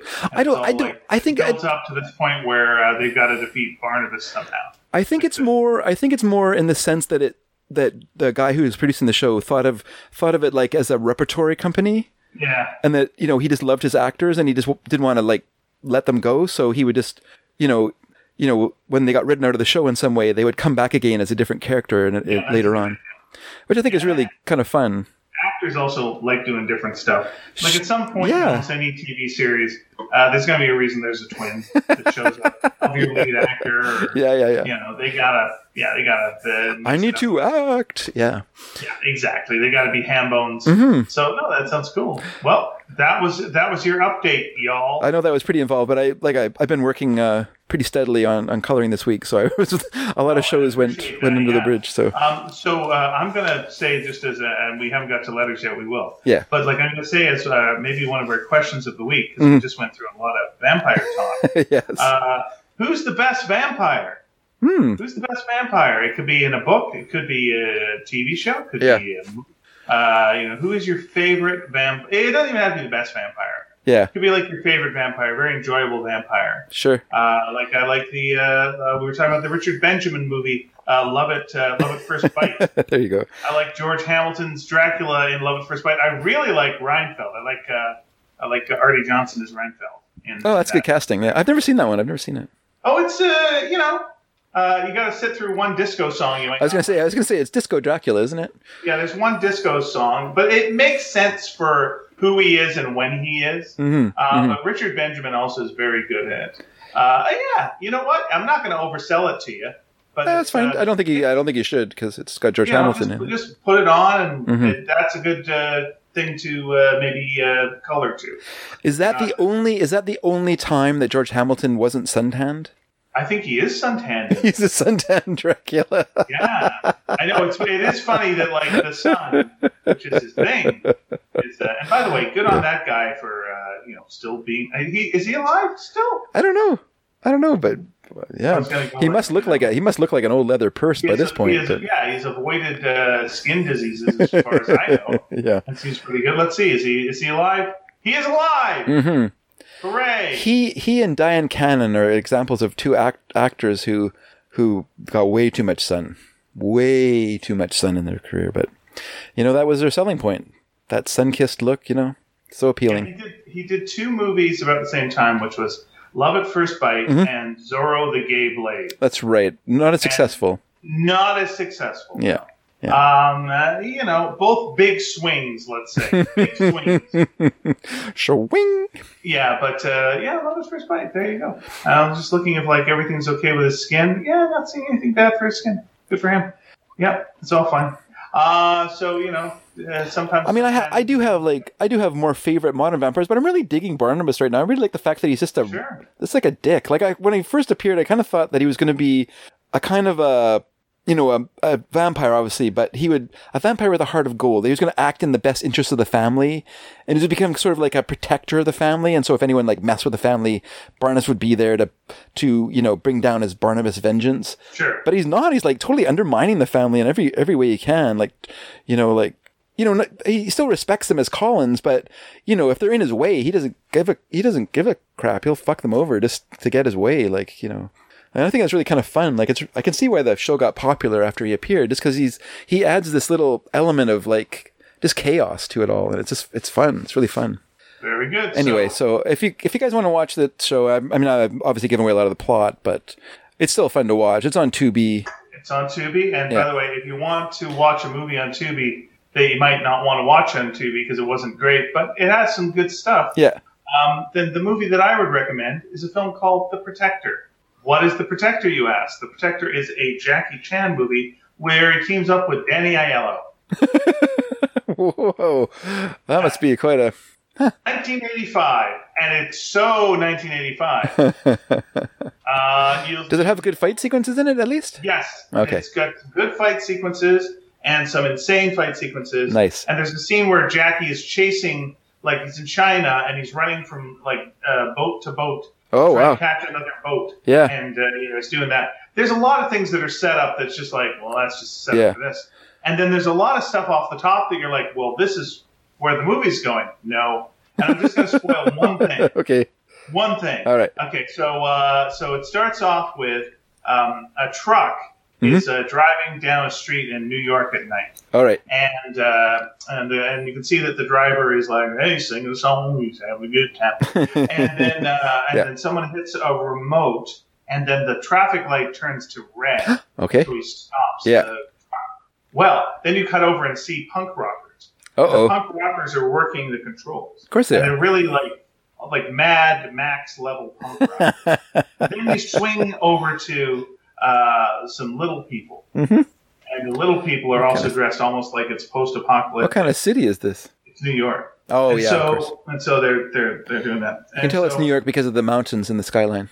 So this is the thing. I know, we're just like, hey, where's the Bronx? Where are the mountains? Exactly.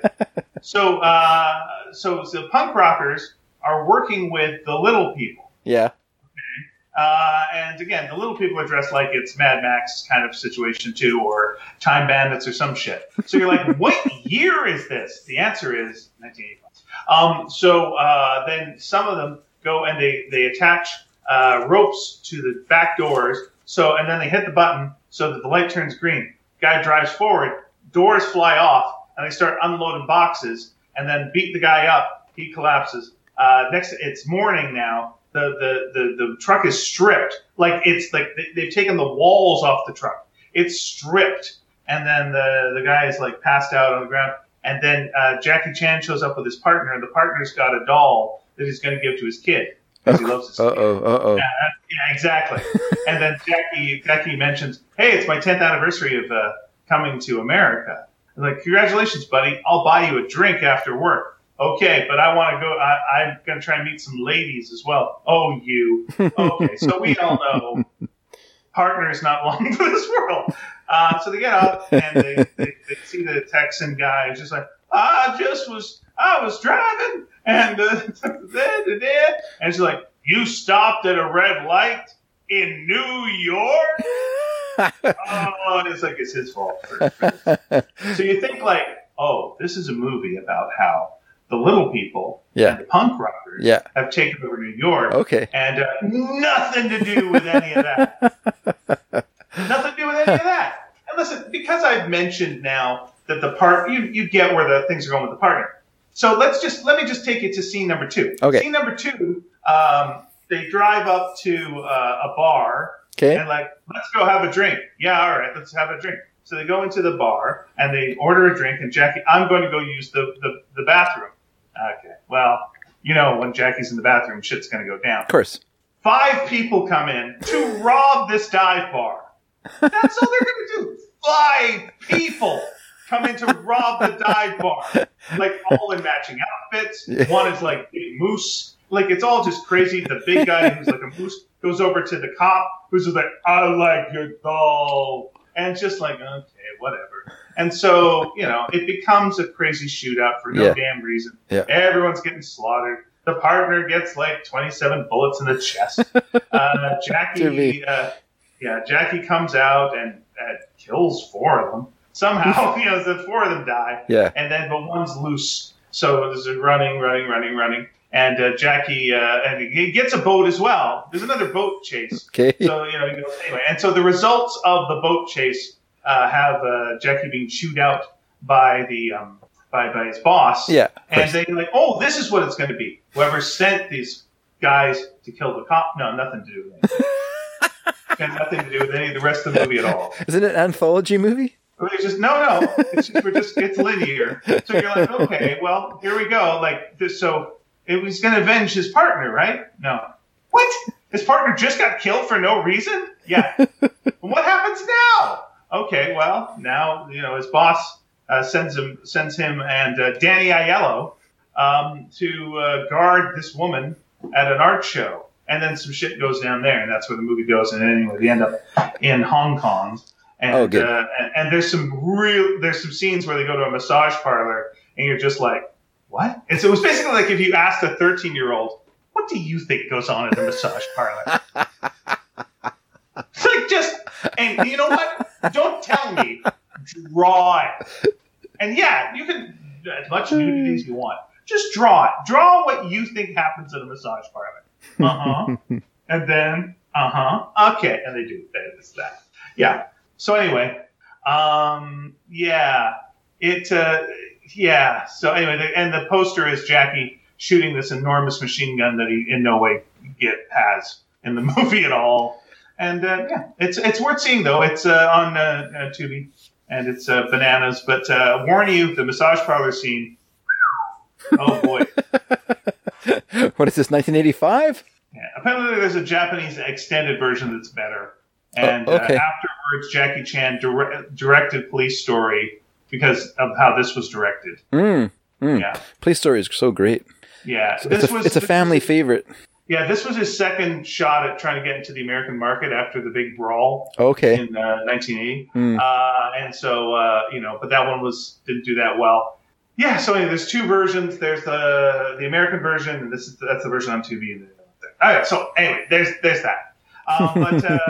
The question is best vampire. Best vampire. Yeah. Or best movie that involves punk rockers teaming up with the and then forget it. So many movies with that is happening in it. It's hard to even think of. Yeah. So the question of the week last week was, what's your favorite board or card game growing up? And also, what movie would you like to fix and how, if you'd like to do that? So we got 11 responses and people responding to each other on our main web page, which is sneakydragon.com. If you want to post a response to our question of the week, that's the best way to do it, is go to sneakydragon.com, boom, or some other methods we'll tell you later on. There's our message board there. So Louise, our friend Louise, writes, Clue was my favorite board game, and Cribbage was my favorite card game. Our family played Hearts as well. And then goes on to say, sometimes good acting can save a weak script. So even though this is well-trodden ground, I'd semi-fix the Star Wars prequel trilogy by recasting the boy Anakin role with Haley Joel Osment. He would have been about 9 when Phantom Menace was shot. As a child actor, he was strong in dark films like The Sixth Sense and AI. He might have brought some weight to the role of that pod race slave boy. I don't know that Heath Ledger ever tested for the role, but I'm casting him as a young adult Anakin anyway. Oh, I like that. I liked him ever since I first saw him. Sounds like you're playing wine glasses and hitting them with a spoon. Since I first saw him in 10 Things I Hate About You, a teen update of Taming of the Shrew, which I now realize that's supposed to sound like that. 10 Things I Hate About You, Taming of the Shrew. Got it? All right. Oh, that's interesting. That's a fun film. He did a good job playing a tough and idealistic young soldier in The Patriot, which came out the same year Attack of the Clones was filming. One of 2 movies called The Patriot, I think, that year. I think he would have been convincing as a Jedi with a dark side, and he had better hair. After rewatching Groundhog Day this weekend, I'm also considering fixing the scene where Phil gives a long hug to Ned Ryerson and asks if he can call in sick Because he's gay. To fend off his life insurance pitch. Maybe back when it was considered a step forward just to acknowledge that people were gay. But surely comedy has evolved beyond making homophobic jokes by now. Wait, John Krasinski kissed Pete Davidson for a laugh on Saturday Night Live this week? Never mind. Yeah. Laurel Robertson. How the hell did he kiss Pete Davidson during COVID times? That's the big thing. Oh, that's the shock to me. No, we can't kiss people. Laurel Robertson writes, "Hello, Ian and David, and Sneaker Peeps." Well, I like Sneaker Peeps. Hello, Laurel. A box of Sneaker Peeps right now. That'd be tasty. I hope everyone is doing well, and yes, hello, Laurel.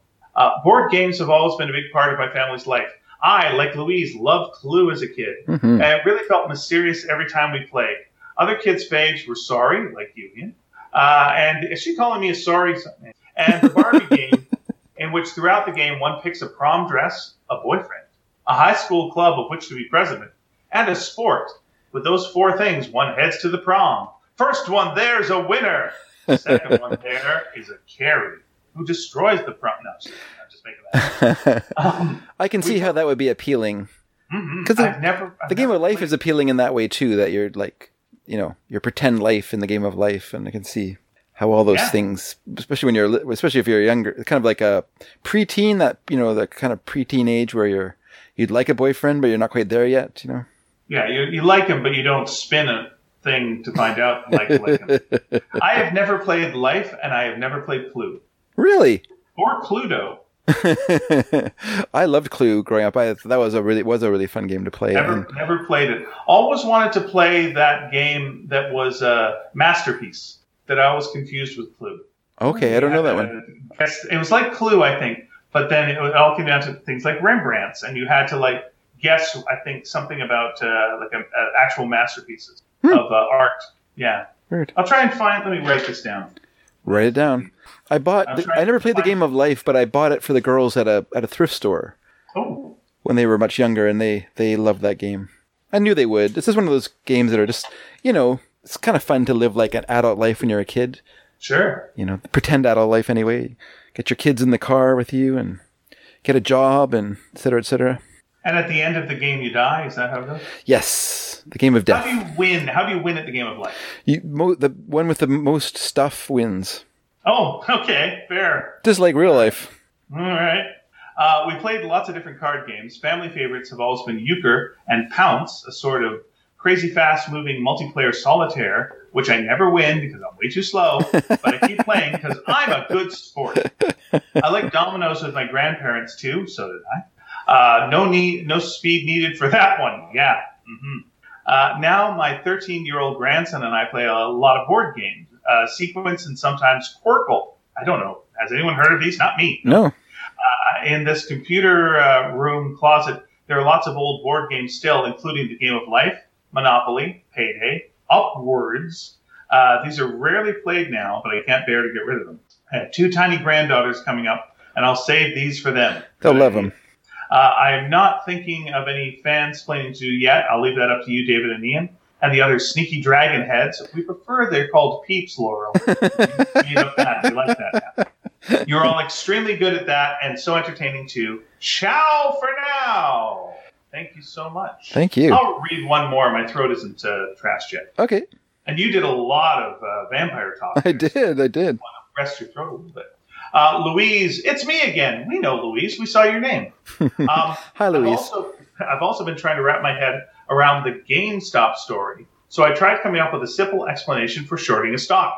Here it goes. I want to make some money. I'm too lazy to write anything myself, but I heard about this book that Ian and Nina got published called Sparks. I don't have a copy of it, but my sister does, so I pay her a fee to borrow it from her.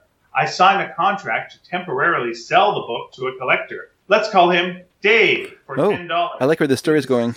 It is sad that the colorist did not get comps. Okay. I promised to buy it back from him on a certain day for whatever the price is going price is then. I think the book will get bad reviews and drop in popularity. And collectors will be sorry they bought it and start selling off their copies. Fucking hell. I gambled that at that future date, there will be so many used copies for sales. God damn it. The going price will be less than $10. Why would Dave take my bet? Well, he thinks the coloring is so fantastic that people will be snapping up copies. They'll get scarce, and collectors will be willing to pay more than $10 to get a copy. On the day I have promised to buy it back, if the going price has gone down from $10 to $1, I'd only have to pay Dave $1 to buy the book back, and I'd make a profit of $9. Evil twin laugh. It is an evil twin, that is true. Then I'd give the book back to my sister, who wouldn't care if I made money. She'd already got her fee for lending me the book. You should probably give the book a wipe down. It's COVID times. How to GameStop me. But say I've been going around saying how much Sparks sucks and bragging about how much I'll make off that rube. Dave, when the price goes down. Yeah, and Vicky and Lisa say, screw her, we love Sparks. And Dave, we're telling a bunch of our friends to pool their loonies. Oh, it's Canadian. And start buying up Sparks for $50, $60, $70 a copy. Other collectors say, gee, I never knew Sparks was so popular. I better get me some. On the day I promised to buy back the copy from Dave, the going price is now $100. WTF with Mark Maron. No. Not only do I have to give Dave back the original $10, I now have to pay $90 extra. The price will probably go down to what a secondhand graphic novel is worth again. But I'm locked into buying the book back from Dave on that specific date because, them's the rules of future commodities market. Oh, no, I've got to sell my Gemini Award. Give me that. Here we go. Oh, what have I got? Have I got some Paw Patrol merch? Get it over here. I got to sell that as well. Holy moly. That's a good description of everything. By the way, Louise, you mentioning the John Krasinski thing and kissing Pete Davidson. Yeah, you also saw the Paw Patrol reference, huh? Where, like, his kids would only be impressed if he was involved with Paw Patrol. There you go. Louise is involved with Paw Patrol, we're just saying. Yes. Edward Dragansky writes, Edward, did you hear us talking about Dr. Pepper? Dave was a huge card player. Dad was a huge card player. Oh, no, I'm saying Dave. It's all Dave now. Rest of the show, all Dave. I'm sorry. So, yeah, things are starting to get a little woo, but I can still read this one. Yep. Dad, sorry, who I'm going to call Dave because I feel, here's the thing. My friend Dave over here, 1, he's a dad. It's true. Okay? That's true. 2, his initials spell dad. Okay. There you go. So anyway, this is where I'm making my mistakes. I'm fine, is what I'm saying. Yes, I've been locked in a house for a year, but I'm fine. I didn't think Dave was your dad. Anyway, Edward, let me read your letter. Dad was a huge card player and taught us all the card games from a beaten-up old Hoyle card game book, which he probably still has. Oh, so you played according to Hoyle then? Mm-hmm. Yep, Popeye Hoyle from the movie French Connection. Hearts, blackjack, spades, crazy eights. We played them all. I should have played them all. At school, if it was raining during recess, the teachers would open up this huge locker in the hall with every sort of game inside. We didn't have a gym in my school, so we just gathered in corners of the classroom or pull our desks together and play Clue, Uno, or whatever we could get our hands on from the game locker. That sounds great. By the way, did you hear what happened to Game Locker? Oh, man, the stock just went through the roof. Certain families were known for their games they played, too. My friend's family, I grew up 2 houses down, played Yahtzee all the time. Never played Yahtzee. Or the game of life. Yeah, it's important. It was just my friend and I, we played Risk, never played it. Stratego, I played a version called Admirals. Or one of those boxed war games from World War II. I remember he and I were hooked on a game in 1981 called Dark Tower. I remember Dark Tower, which was semi-electronic, damn rights it was, but a fantasy board game. Crazy commercial as well. I read it's making a comeback. You may remember it, and there is a link there. That's good. I don't remember that at all. Yes, the spooky ad. We spent many late nights playing this game, but it never led to D&D like you think it might have. The mom of another close friend of mine would always set up the Othello game and challenge us to beat her, but nobody could. She was the Othello champion. I like Othello. Othello, the point of the game there is to not listen to Iago so you do not kill your wife. That's right. My kids are huge board game nuts. They still get them out on occasion and play. Wow. They were raised on Monopoly, Uno, and Battleship, among many others. I played a lot of Battleship. I never really played Monopoly. I never liked Monopoly. I found Monopoly no one did. too long a game. Liked it. No one liked Monopoly. I didn't realize how immersed I'd been in board games until I wrote all this. It's making me want to play some again. If I could just find someone to play one with me. Oh, now I feel sad about that. We would happily play a game with you. I've never considered myself the kind of person who would propose rewriting anything, much less a movie. My mind really doesn't think things out in that way, so I just accept the films that I see and either like them or not. I have a huge amount of admiration for those who write screenplays and scripts. It's something I could never do, and for me seems impossible. Disagree, but that's fine. If that's how you feel, that's how you feel. But I think you could. I've always had a joke that if any of the classic films need fixing, they should go back and colorize the first 15 minutes of MGM's Wizard of Oz. Can you imagine the outcry if anyone ever did that? A while back, I thought Ted Turner might actually do it. That would be funny if you colorized the front part and did not colorize the last scene. It just comes back and like, why is she in black and white now? How does this make sense? My theory, of course, is the front part is through the eyes of Toto, who is colorblind. But once he gets to Oz, it's a magical land where animals can talk and all this other stuff, and now he can see in color for the first time. That is my fan fiction theme. Continues. Racking my brain a bit and taking a long evening walk, I dedicated my thoughts to any film I might have wanted a different outcome from. The results! Avengers Endgame. Knowing what the Russo brothers put into this film, all the twists and turns it made during the time heist, there was one outcome I would like to have seen done differently. Knowing that the task of Cap returning the Infinity Stones to where they came from in and of itself is its own story, most likely one we'll never see. When Cap did eventually make it to Vormir to return the Soul Stone to the Red Skull, that would have been worth seeing. I would have liked to have seen Cap receive Natasha in return. Not that being able to see what happened during Cap's exploits, we'd see Natasha materialize on the time platform instead of Cap at the end. Since the Soul Stone is given as a sacrifice for someone you love, it makes sense that Cap could get Natasha back because of his love for her. Let's talk in a second about that. I thought it would have been fitting end to the story, which I enjoyed over the span of the Infinity Saga. I'm a really big fan of Johansson's Black Widow in the MCU. I thought it was quite a journey. Speaking of the MCU, what do you guys think of WandaVision? I'm enthralled by it, and I realize the story is centered around the pain and remorse of Wanda, which gives great depth to the Olsen role. I've read over the years how many Marvel fans have some personal hang-ups with women in leading MCU roles. One of my friends in particular can't seem to get around it. Personally, I've rather enjoyed the women in the MCU and that they're bringing and what they're bringing to these films. I look forward to WandaVision, where it's taking us to the elusive Black Widow film, hopefully later this year. Let's hear it for the ladies. Hey, ladies. Yeah, when you see that scene, hey, ladies. Yeah, it's not the best scene, but where you see every woman basically all together in the Marvel. There's no reason for them to be there all together, except you go, that's a lot of good characters. Are you talking about an Endgame when they have that little? Yeah. It's kind of like it's kind of a stiff sort of moment. You just, it's not a good scene. Kind of like, but you do realize there's a lot of good characters there. Sure. Why not give them a individual moments instead of just plunking them all together in a little tableau? Yeah, I think I'm a big Mantis fan. I would have liked a little something more from her there instead of just there she is. Mantis. You can really get into the old fan fiction there of Captain America meeting Red Skull. I would. They got to do something with that at some point. That would be interesting. I don't know what sacrifice Captain America could make that would bring back Black Widow. Yeah, I don't think it works that way. I think it's kind of a one way journey. Well, here's what I wonder is so if you throw someone, sorry, spoilers for Endgame.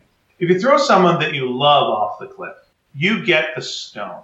What if you, give me two ways going about this. Yeah. One, you throw the stone off the cliff.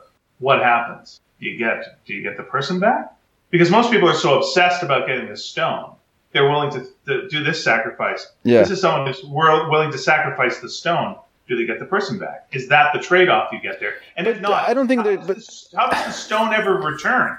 Yeah, I don't think that. I mean, the reason that he returns the stone is so that it's there. So what's his face doesn't suspect that they've already used it, right? because it has to be there. It has to be there for he's got to put it back for Thanos to come and get. For that. Well, that's interesting. Like, it'd be interesting if he then somehow knew how the stone. Oh. But I think that the price you pay is to get the stone. It doesn't matter what you do with it.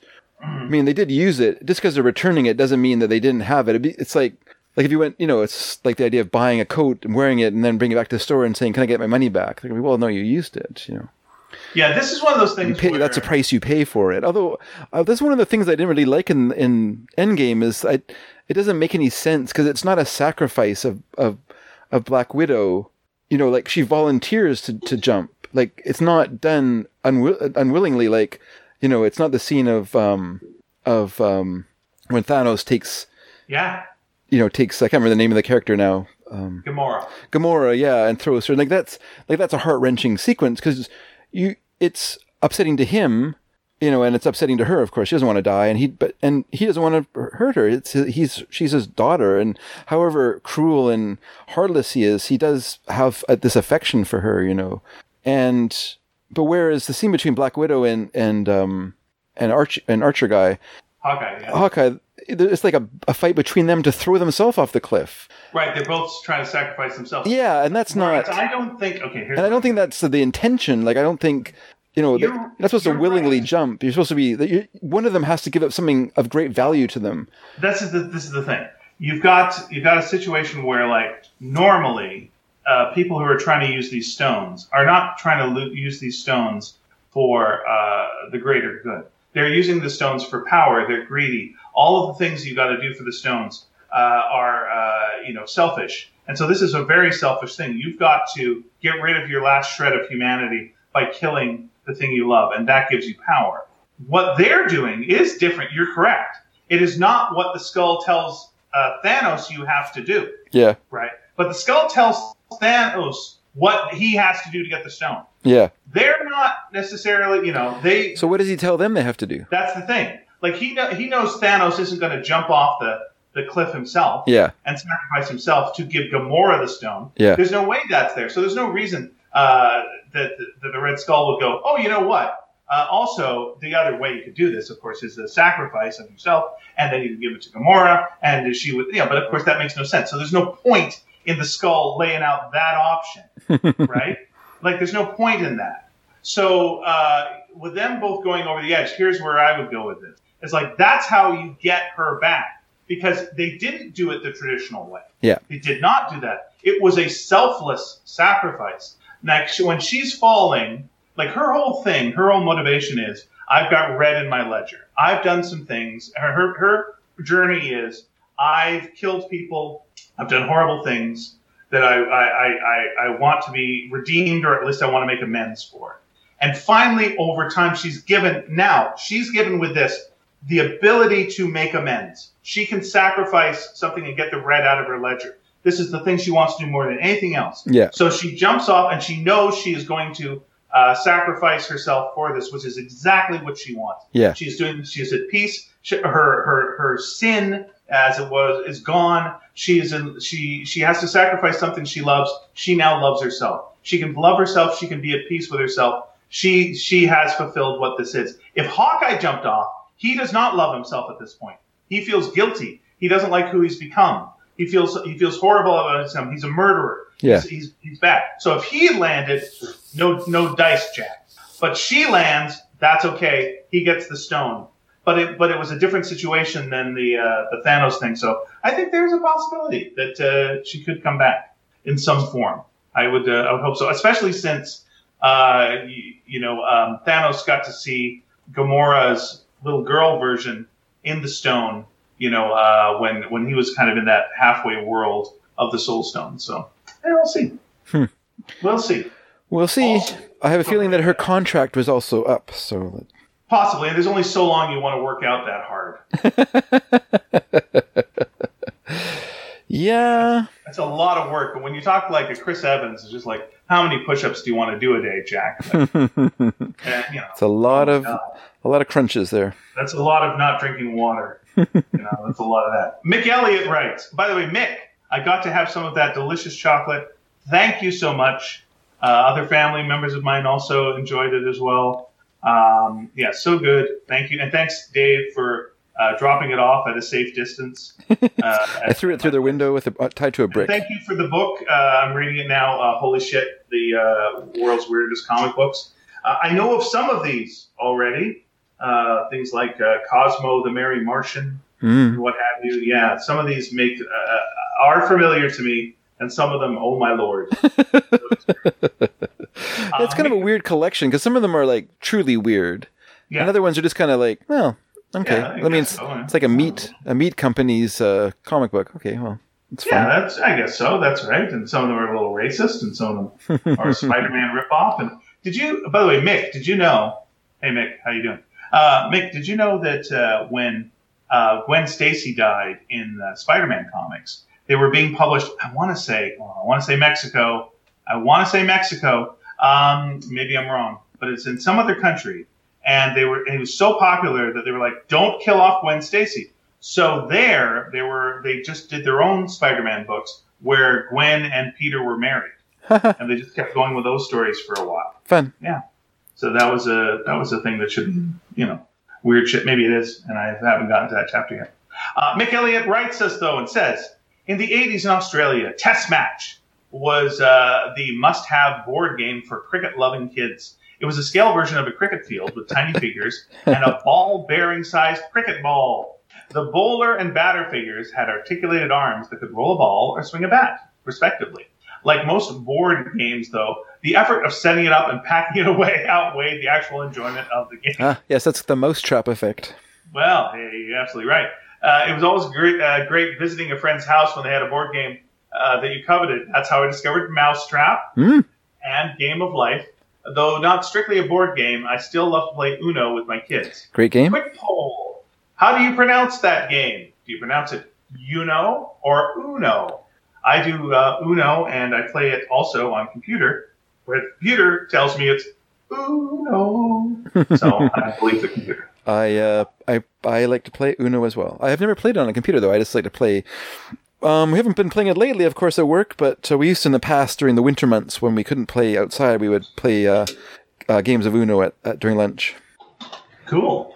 Yes, it's a lot of fun. And let's get into the movie quick fixes from Mick. Oh. Yeah, Mr. Mick-a-Fix-a-Flick. Look at that. Look how sharp I am. Oh, you are, wow. That's when you get sharp. The first 3 hours, boof. Forget about it. Boy, I really pick it up. For the next 3 hours, on the point. I'm glad we're at the halfway point now. I love Terry Gilliam's Brazil, but Jonathan Pryce is totally miscast in the main role. Huh, interesting. Strong opinion? Let's see where he's going with it. Okay, my question you just finish off, and then I'm going to ask a question. He is a fantastic actor, but the film could have been much more with a different lead. Mick, suggest that lead. Yeah, suggest a lead, and then I would like to know when you became familiar with Jonathan Pryce. Like, when I saw Brazil, I don't think I knew him at all. I hadn't seen How to Get Ahead in Advertising. Is that movie's in or not? No, that's Richard E. Grant. I hadn't seen him in anything. And so him in that role, he seemed perfectly fine as Sam, I think his name is in that role. Like, I hadn't seen him, because since then he often plays heavies. We all, of course, remember him in G.I. Joe Retaliation, where he plays the president of the United States.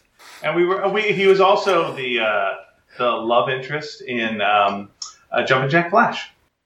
A Whoopi Goldberg movie? With Whoopi Goldberg. Did he go to the Friars Club after that? So, yeah. So I just wonder, because he plays a baddie in James Bond. He plays a baddie in G.I. Joe. He often plays kind of the role as the executive heavy. That's kind of where he sort of fallen in his career. Although he wasn't the two popes, right? He played a pope. Anyway, it doesn't matter. And I wonder if Mick just kind of associates him with those parts, unless you saw Brazil in the, 1984 it came out? 86? Sure.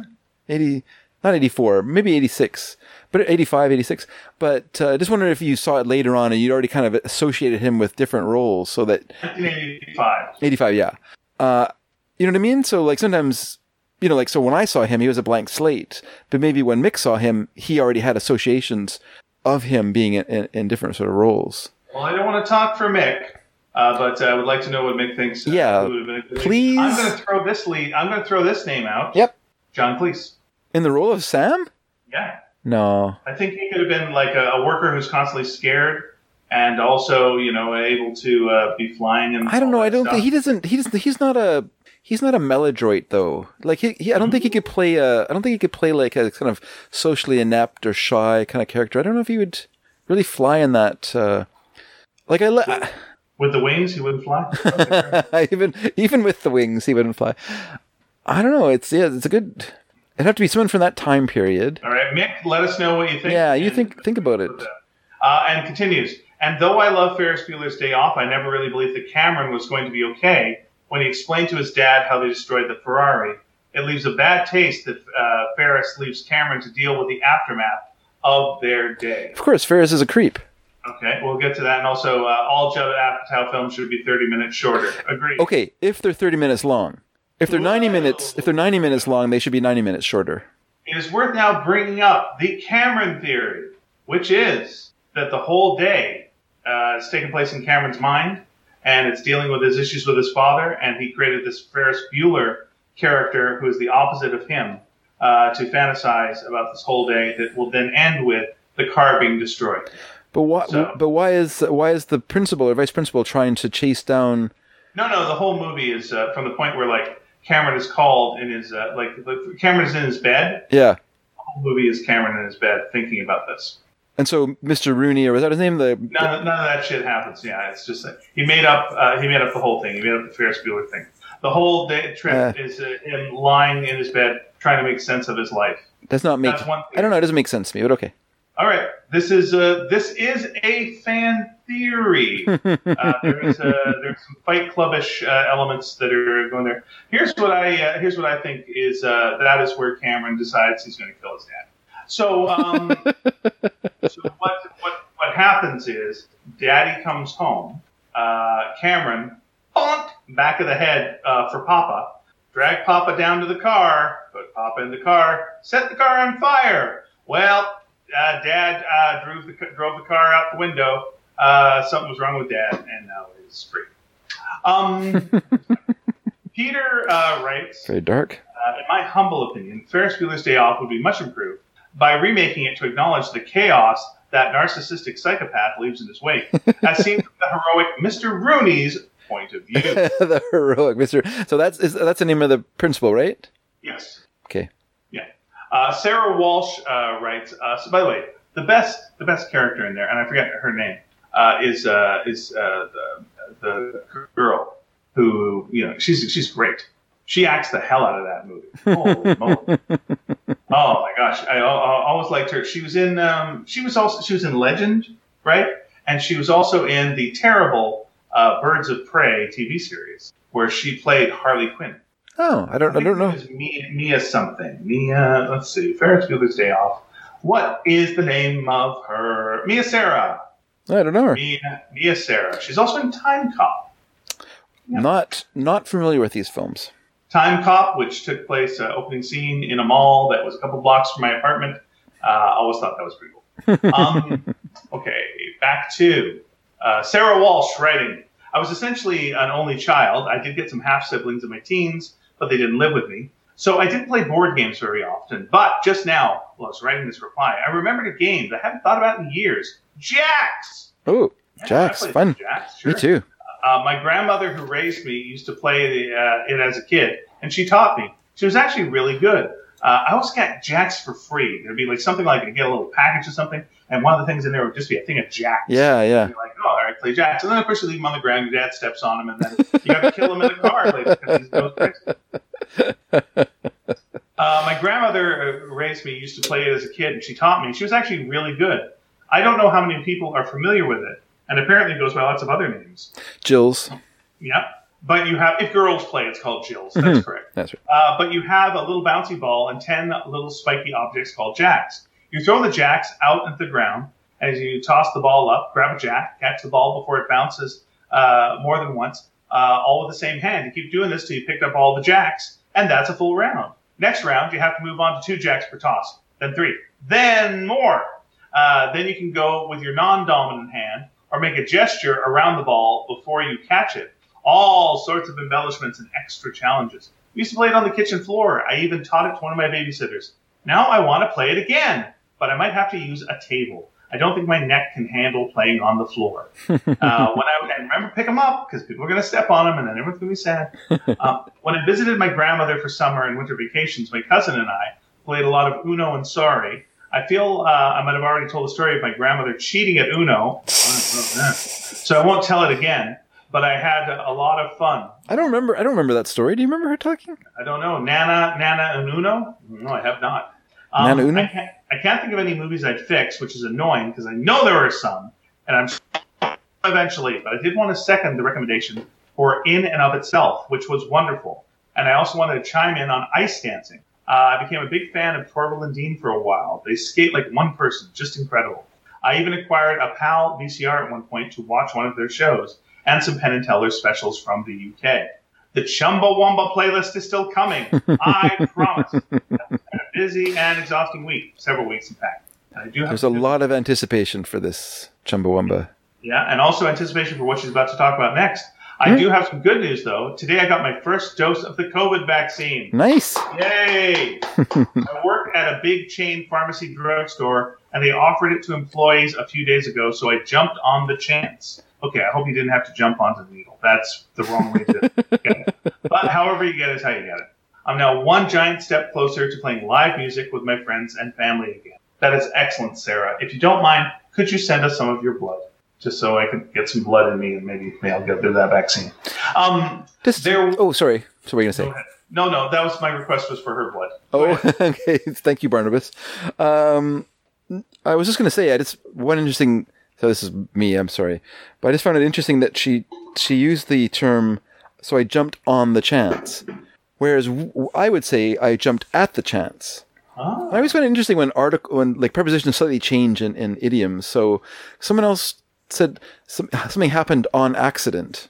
Yes. And I would say by accident. Something happened by accident, not on accident. I just think it's sort of interesting how different regions or different ways of using prepositions or not articles, but prepositions or whatever in prepositions or adjectives, whatever, in idioms like that. It's kind of interesting. Sorry, go on with your reading. All right, but let me also say two quick Mia Sarah trivia things. Okay. She was married at one point to Jason Connery, son of Sean Connery. Oh. There we are. Okay. They had a son, Dashiell Quinn Connery. Fan of Dashiell Hammett. Yeah, they divorced in 2002. She is currently married to Brian Henson, son of Jim Henson. Wow. And they have one daughter, Amelia Jane Henson. So she has two children that are of the bloodlines of the Connerys and the Hensons. Wow. Dun, dun, dun. Pretty cool. Yeah, it's pretty cool.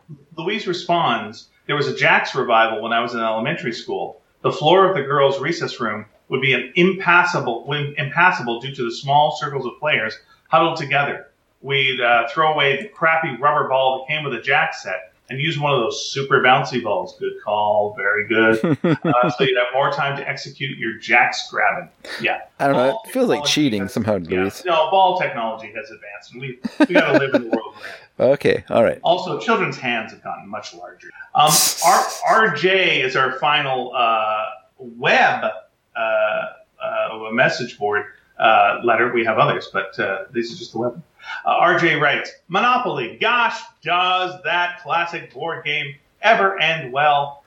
Without close friends or family members screaming at each other and calling it a night? No, never does. As a kid in the late 90s, I upgraded to Monopoly for Game Boy. Huge improvement. Yeah, it's available on the Switch right now. While board games really That's a Switch. Really, it used to be just a game, boy.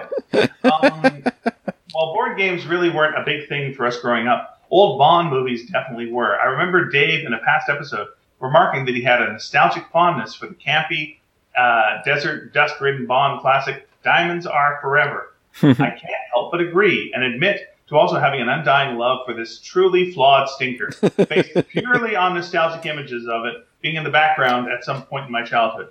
Bond recollections aside, it is truly bonkers from an era defined by motion pictures made under the influence of heavy, mind-altering substances. Was this the chance to really turn the franchise around? Perhaps a gritty, early 1970s revenge film with Bond avenging Blofeld for the death of Tracy. Only one film earlier, a simple neo-noir chase film, a la The French Connection or Le Cercle Rouge. Apparently it wasn't. We are left with a bloated Connery running around Vegas, truly confusing plot, and some pretty unstellar acting and cinematography. Would I be interested in somebody recutting the old footage and making the film work? Perhaps adding a darker mood and score? Sure. Would I actually want to fix it? Absolutely not. Like those beat-up canvas pants that fit just right. Diamonds Are Forever is a charming time capsule and is perfect just the way it is. Sure, it's bonkers, but that's why you love it. It's actually quite interesting to see Las Vegas barely developed in the early 70s. Whenever I drive from Los Angeles to Las Vegas for a road trip, which unfortunately has not been for quite a while due to COVID, sometime due to COVID, I always put the Diamonds Are Forever James Bond podcast episodes as a semi-tradition. The film still brings me back to the shy 7th grader I once was when I found it, though I now understand Connery's clunky line of, as long as the collars and cuffs match. Cue eye roll. Yes, the James Bonding podcast. That was a lot of fun in its day. And it inspired us to do Completely Beatles. It did. It was the reason we did Which you should Beatles. only listen to that podcast while wearing earmuffs. Very nice. Okay, I well, hope those earmuffs match the collar. What? You've gone too far with this impression. that's right. It's as long as the... Oh, dear. As long as the curtain matches the muff. Anyway, so... As long as the M matches the Q. So, we got a audio question from Jonathan. Sounds good. 2-time winner of the Sneaky Dragon question and answer episode. And here is, I'll just play the audio for you. Here we go. You ready for this? Oh, I pressed the button, I thought. Dave, Ian, keep up the good work. Question for you. Which superhero would you allow to babysit your children? Alternatively, which superhero would you not allow to babysit your children? Keep up the good work. I would not allow the Punisher because he would then, the kid would die and you'd have to avenge him. Frankly, terrible vendetta. The Avengers, I think, is a bad idea. I would say the best babysitter, well, that's clear, would be Squirrel Girl, because she is the nanny of Luke Cage and Jessica Jones's daughter.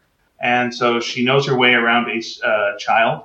She will protect the child. And she has never, if I'm correct, lost a fight. So, yeah, she's beat Thanos hand by hand in hand-to-hand combat, as well as Doctor Doom. So, yeah, I'm going to go Squirrel Girl for babysitting, and Punisher is the least one. I would allow, as a babysitter of my children, Ambush Bug. I think he would be the best babysitter for kids. He also has teleportation abilities, so you can get out of trouble. Exactly. The one I wouldn't want to babysit children, I think I would have to say Batman. I think Batman has a bad record with kids. Yeah, he's killed a lot of Robins. Yeah. So, and I don't want him grooming and recruiting one of my children to become the next Robin as well. I agree with that. I would agree with that completely. Good call. Thank you. Hey, so we got some emails. Okay. And so I'm going to hit you with these. You ready? By the way, if you want to email us, it's sneakyd@sneakydragon.com. That is correct. And if you do that, I get to read them, so that's fun for me. So this is from RJ, who we just heard from in comment form. But before he sent us a comment, he actually sent an email, which has a subject, Hello, Ian and Dave, and also starts with Hello, Ian and Dave. So I like that the subject matches the drapes. I have been meaning to write in for the last several weeks, but, like everyone, have lost sense of all time amidst the pandemic, and I'm only getting to it now. What were you going to say, Ian? Sorry? I said amen. Amen. Can I get an amen? You gave it one. I wanted to give you both a long overdue thank you for all the amazing work you have contributed to the world. Sorry. I mean, that's nice. That's very nice. I just feel like that. Well, okay. I'll take it. You could be nicer. Keep going. I first found you guys through Totally Tintin in late 2017 and have been a loyal listener ever since. Well, thank you for that. As somebody whose childhood was defined by Tintin and old VHS James Bond movies, I have extreme respect for the content you provided for such a niche fan base. It's very true. I am slowly but surely learning German this year. Das gut. And I'm hoping to start collecting German editions of the Hergé comics and using them as reading comprehension. It's a good idea. Mm-hmm. There are too many highlights from the show to bore you with in this email, but suffice it to say, your podcast has been a warm winter blanket throughout the last year. Oh, it's very nice. Especially here in especially here in COVID battlefield Los Angeles. You know what?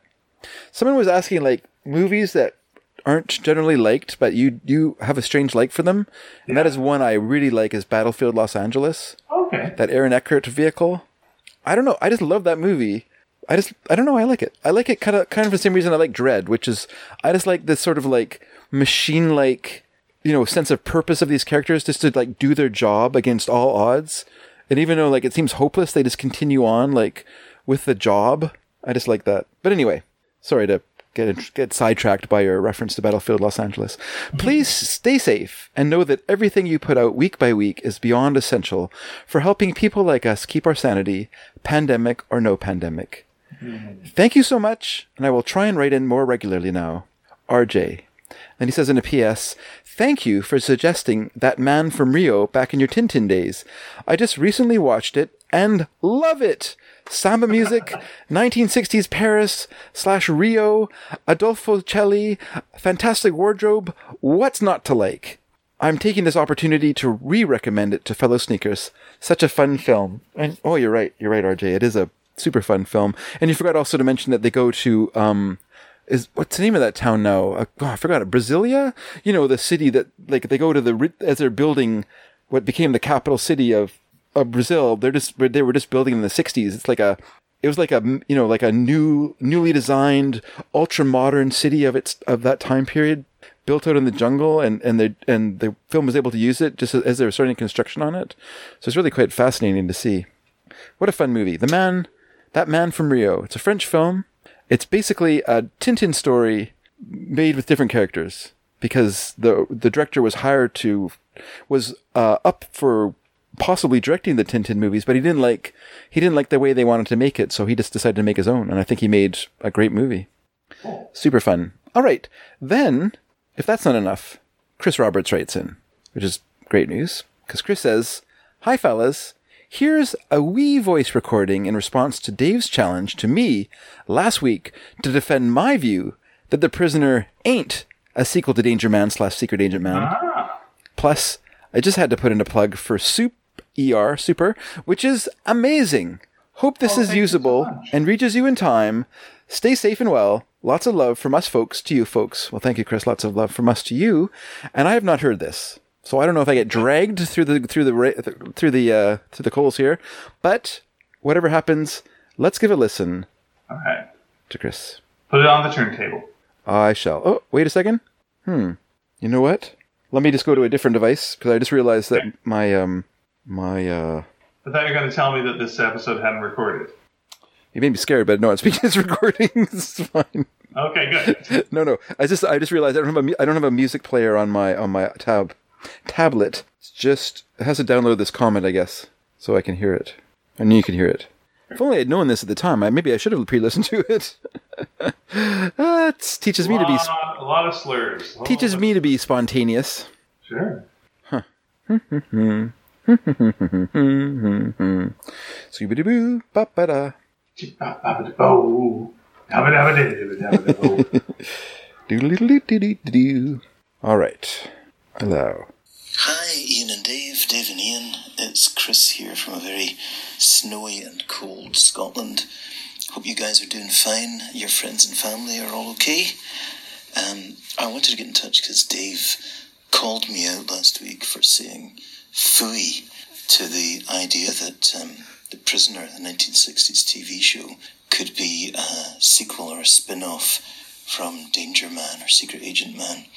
And Dave called on me to defend this controversial opinion on a matter of international significance. And so here goes. The thing for me is that the prisoner depends on its ambiguity.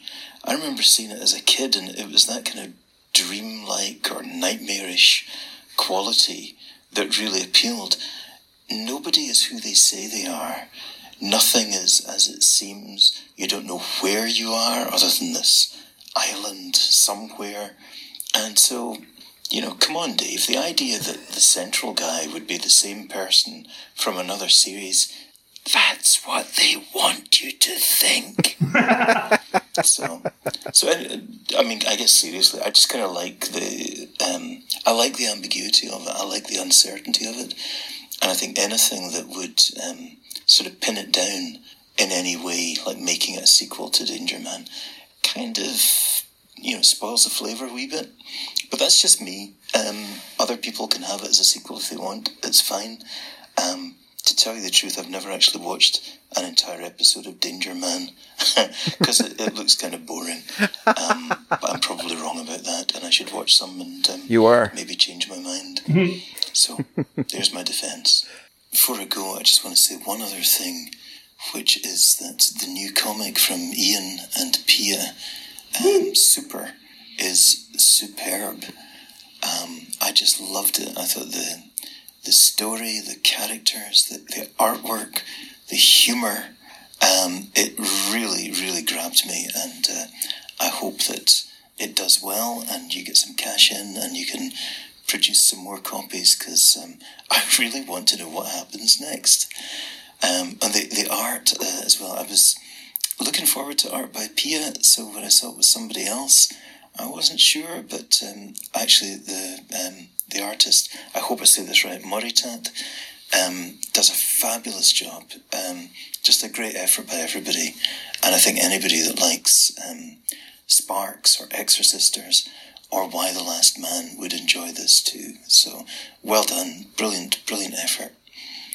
Okay, that's it from me. I hope you understand my thick Scottish accent. And we'll get through this thing. Love to you guys. Love to all the sneakers. And see you around the clubs. Nice George Harrison sign off there. Beautiful. That's George Harrison. When he quit the Beatles during the making of Let It Be, that's what he said to them. See you around the clubs. Aww. As he left in a huff. And very nice. If he'd taken more time, he could have left in a minute and a half. But okay, that's a different podcast. You're mixing our podcast. Sorry. Well, thank you, Chris. That's great. And I'll admit that your reasoning for why you like the idea that The Prisoner is sort of its own thing, and I think that's perfectly fine to read it that way. But I kind of actually like it. I like to read it in this way that gives it a different sort of more political paranoia element, which is that, Secret Agent Man or Danger Man, the original British name for the show. I like the idea that, here's this guy who has loyally served his government as a secret agent, going around the world and, working for the interests of Britain, of stopping, like industrial espionage, political, creating political turmoil, assassinations, all these sort of things that happen throughout the show. This person who served his nation, that when he wants to leave the service, instead of getting his way, it's possible that he is kidnapped by his own government and put into this mysterious program on this island. That's some sort of attempt to break him down as a human.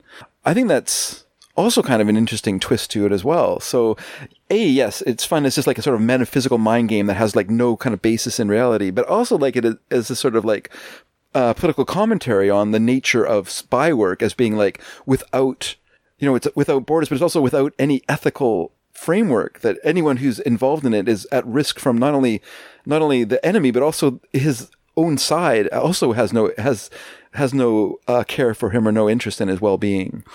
And I really kind of think that's a fun element of it. So I've always liked the idea of the character of Danger Man becoming the prisoner and be sort of lost to humanity on this island or this place, this peninsula, whatever it is.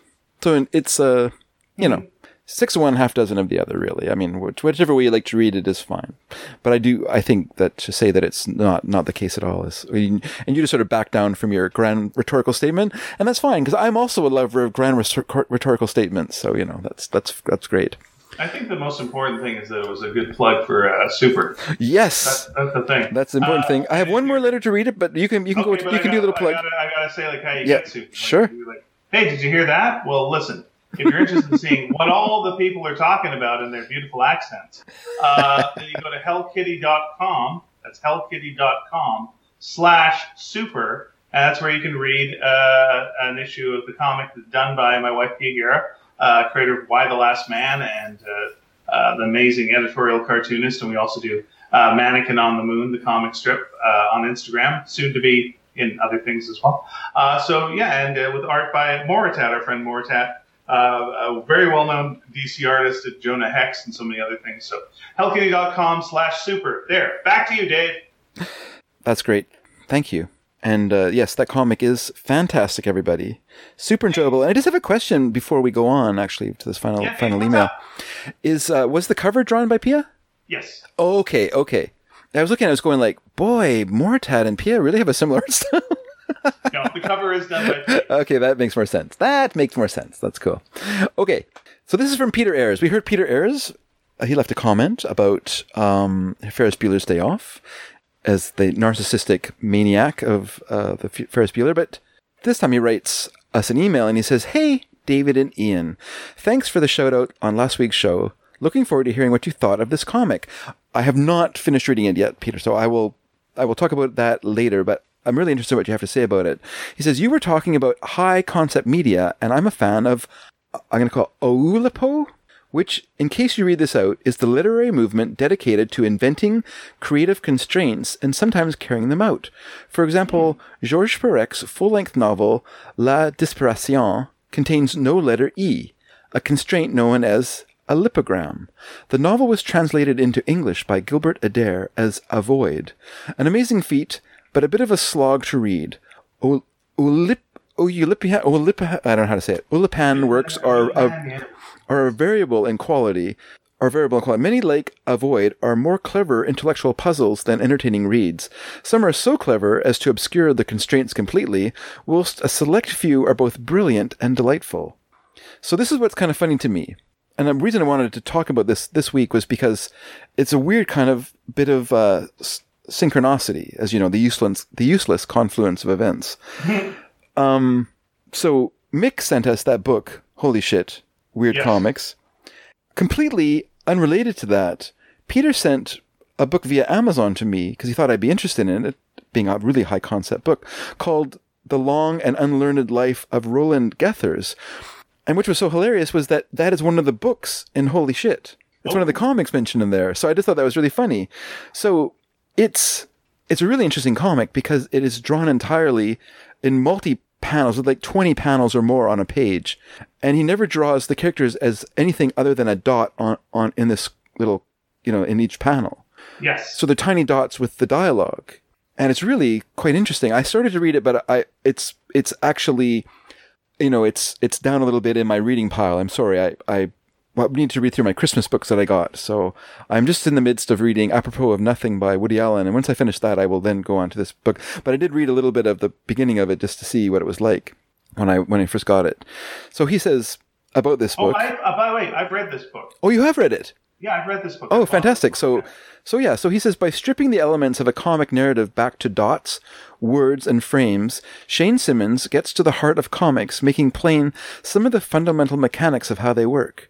The story could have been written as a novel or scripts, but these other forms would lack the pacing, the rhythm, the imagination. Moreover, the style makes a new form of comic distinct from the standard formats, A5 floppy, 24-page North American, A4 hardback, 64 pages Francophone. I could go on at much greater length, but it's late here. Suffice to say that by reducing the ingredients, you can open up possibilities. Would you agree with that, Ian? Yeah, I'm trying to remember the format that I read this in. It wasn't in a long book. Okay. I feel like it was mini comics. You did do it as mini comics originally, then published it as a. That's what I did. I read the mini comics. Yeah. Maybe. I think I've got them in the next room. Yeah. I'm wondering now if I actually have those too, or some of them anyway. Maybe that's why they're familiar when I was looking at them. It's interesting. Yeah, it was really interesting. I liked it a lot. So Peter goes on to say, of course, form isn't everything, and in this case, I'd say the content more than rises to the challenge, telling a brisk historical saga with brilliant comic timing. I laughed out loud several times and drummed my feet with pleasure at more than a few of the ideas. Now I think of it, if the next issue of Sparks were done this way, then the coloring would be much quicker. And probably better. And in answer to last week's questions, our favorite card game growing up was probably one version or another of the competitive solitaire game Racing Demon. A great game for a train journey or a rainy day indoors. Something about the pace of the game made it extremely addictive, and we'd play round after round. I do not know that one. I'll have to look it up. It's also called Pounce or Nerds. Oh, so we heard someone else talking about Pounce in one of their comments earlier. So interesting. Yep.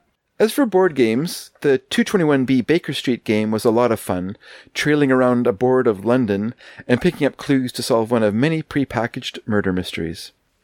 Movies to fix. That's a tough one. The easiest ones to fix are the ones that get almost everything right and then leave a bad taste in the mouth. The very final moment in Kingsman is a case in point. The ending soured an otherwise jolly romp. I know a lot of people complain about that ending. I didn't mind it. I did think it was sort of a dirty boys joke, but whatever. That's also watching Barack Obama's head blow up is not my favorite thing in the world. They're all alike, man. Yeah, it's just politicians. Just all politicians. Feel now, yeah. All politicians are alike. Yeah, that does make sense. Oh, wait a minute. Don't forget he bailed out the banks. Yeah, that's true. You know, he gave all those bastards billions of dollars while people lost their mortgages, lost their homes, lost their jobs. Yeah. So, yes, he was also an ally of capitalism, let's say. Back to the Future is generally hailed as a perfect movie, and I'd broadly agree.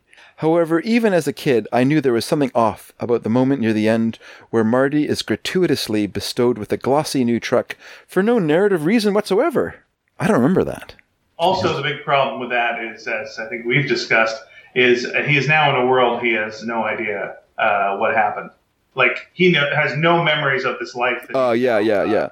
That's a problem to me. That's the thing I hate about Hot Tub Time Machine, is that John Cusack's character ends up in this different present, and he's suddenly married to this woman that he loves, which is fine, I guess, but he has, like, no memory of, like, courting her, the time they've lived together, whatever, you know, if they had I think they had kids and stuff, but he has no memory of any of this part of his life. It's all... Yeah, if he had the memories, like if he now had two sets of memories, and that was very confusing to him, that'd be a little bit better. But as it is now, you know, for all people are complaining about the Wonder Woman thing and that person taking over someone's life, basically Marty has bumped another Marty's life out of existence and taken it over. Yeah. Yeah, and everything that Marty has done is now doesn't matter. He's a different person. Mm-hmm. Crispin George McFly Glover fell out with the production and refused to appear in the sequel for this very reason. Quote, I said to Robert Zemeckis, I thought it was not a good idea for our characters to have a monetary reward, because it basically makes the moral of the movie that money equals happiness, Glover argued.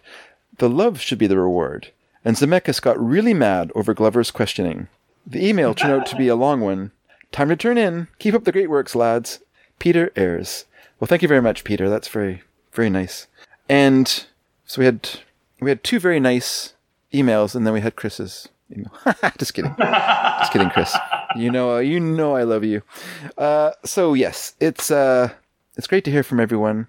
That's wonderful. And yes, if you're thinking about it, you should go to Hell Kitty, the website Hell Kitty Studios. Yeah, you go to hell. You go to Hell Kitty. I'm talking to you, Kitty. Stick of you. You go to Hell Kitty Studios, and you'll find Super there, and like listener, fellow sneaker, Chris Roberts says, it is fantastic. It's a fantastic story. It's a great script, and it's great art from Moritat. The coloring's okay. It's not as good as mine, but you know. But anyway, just joking. But no, it's fantastic, and it's pay as you want. Pay as you want. You can pay whatever you think is fair to read it, or you can just read it for free if you can't, you know, if your life is in straitened circumstances. We make more, and if they don't, we don't. That's basically where we're raising. That's where you are. So if you like it, if you enjoy it, remember to help out and contribute to it, and we'll get more of them, and that's also very special. I thought it was worth $5, so that's so there you go. So because I want to read more, so I'm gonna put my money where my mouth is. So yeah, check it out. Also, you can go to sneakydragon.com, and if you'd like to leave comments on this week's show to answer this week's question, which is, who is your favorite vampire? Gee, do we have another question, Ian? I can't think of one off the top of my head now that I'm doing this sure. end of the show thing. Okay. What is okay, we talked about games, we talked about recaps, we talked about the things. You know what? Who's your least favorite vampire? Okay, that's the same question though. You know what? Here's my question. Okay. Here it is. Here's the question. What should we have as our question of the week next week? Okay, that's a good one. But I have a different question. Okay, what's your favorite movie featuring a popular foreign actor's first time making an American film? Oh, I see. It's going to be like that. Do you think that's a good question? That's a good question. Yeah. All right. First, our sub question is, what's a good question for next week? Sure.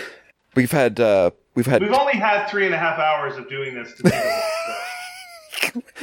we had a question of the week from Kanan Grawl. Yeah. We've had a question of the week from Ed Dragansky. Right. So, if anyone wants to, they're welcome to leave a suggestion. So, if you'd like to do that, please go to sneakydragon.com. There you'll find this show. You'll find a space underneath it to leave your thoughts, feelings, sentiments, ideas, opinions, and facts. And we welcome all those things, if they agree with us. And you can also leave us or send us an email at sneakyd@sneakydragon.com. That is our email address. We're on Twitter. I forgot to put the post the questions this week, so there are no responses from there. I'm sorry, everyone. I forgot about it. I remembered on Wednesday, and then I didn't do it, and I forgot again. So we'll try and make a habit of that anyway. You know, when I remember, it's like 1 a.m. I'm like, well, that's a dumb time to put questions up. So, yeah, we're on Twitter at sneaky_dragon. We have a Facebook page, which is called Sneaky Dragon. You're welcome to go there and talk to us. We'd like to hear from you in whichever way you want to speak to us. If you go to our website and click on the Contact Us space on the menu, you will find there our snail mail address if you'd like to send us chocolates from Australia or from wherever you live. We appreciate chocolates from all over the world, as you know. Mm-hmm. And we totally encourage that kind of behavior. We think it's very good. So, everyone, thank you all for writing in. And it's so nice to hear that we, in our own little way, make a difference in your life. I'm glad that we've been able to be companions throughout this past year. I know it's been hard on many people. And so it makes me feel very proud and very happy that we have, just kind of lighten your day a little bit when we show up. So that's very nice. And so with those words that I'm actually kind of getting a little verklempt, we're going to say goodbye. All right. Stay well, everyone. We love you guys too.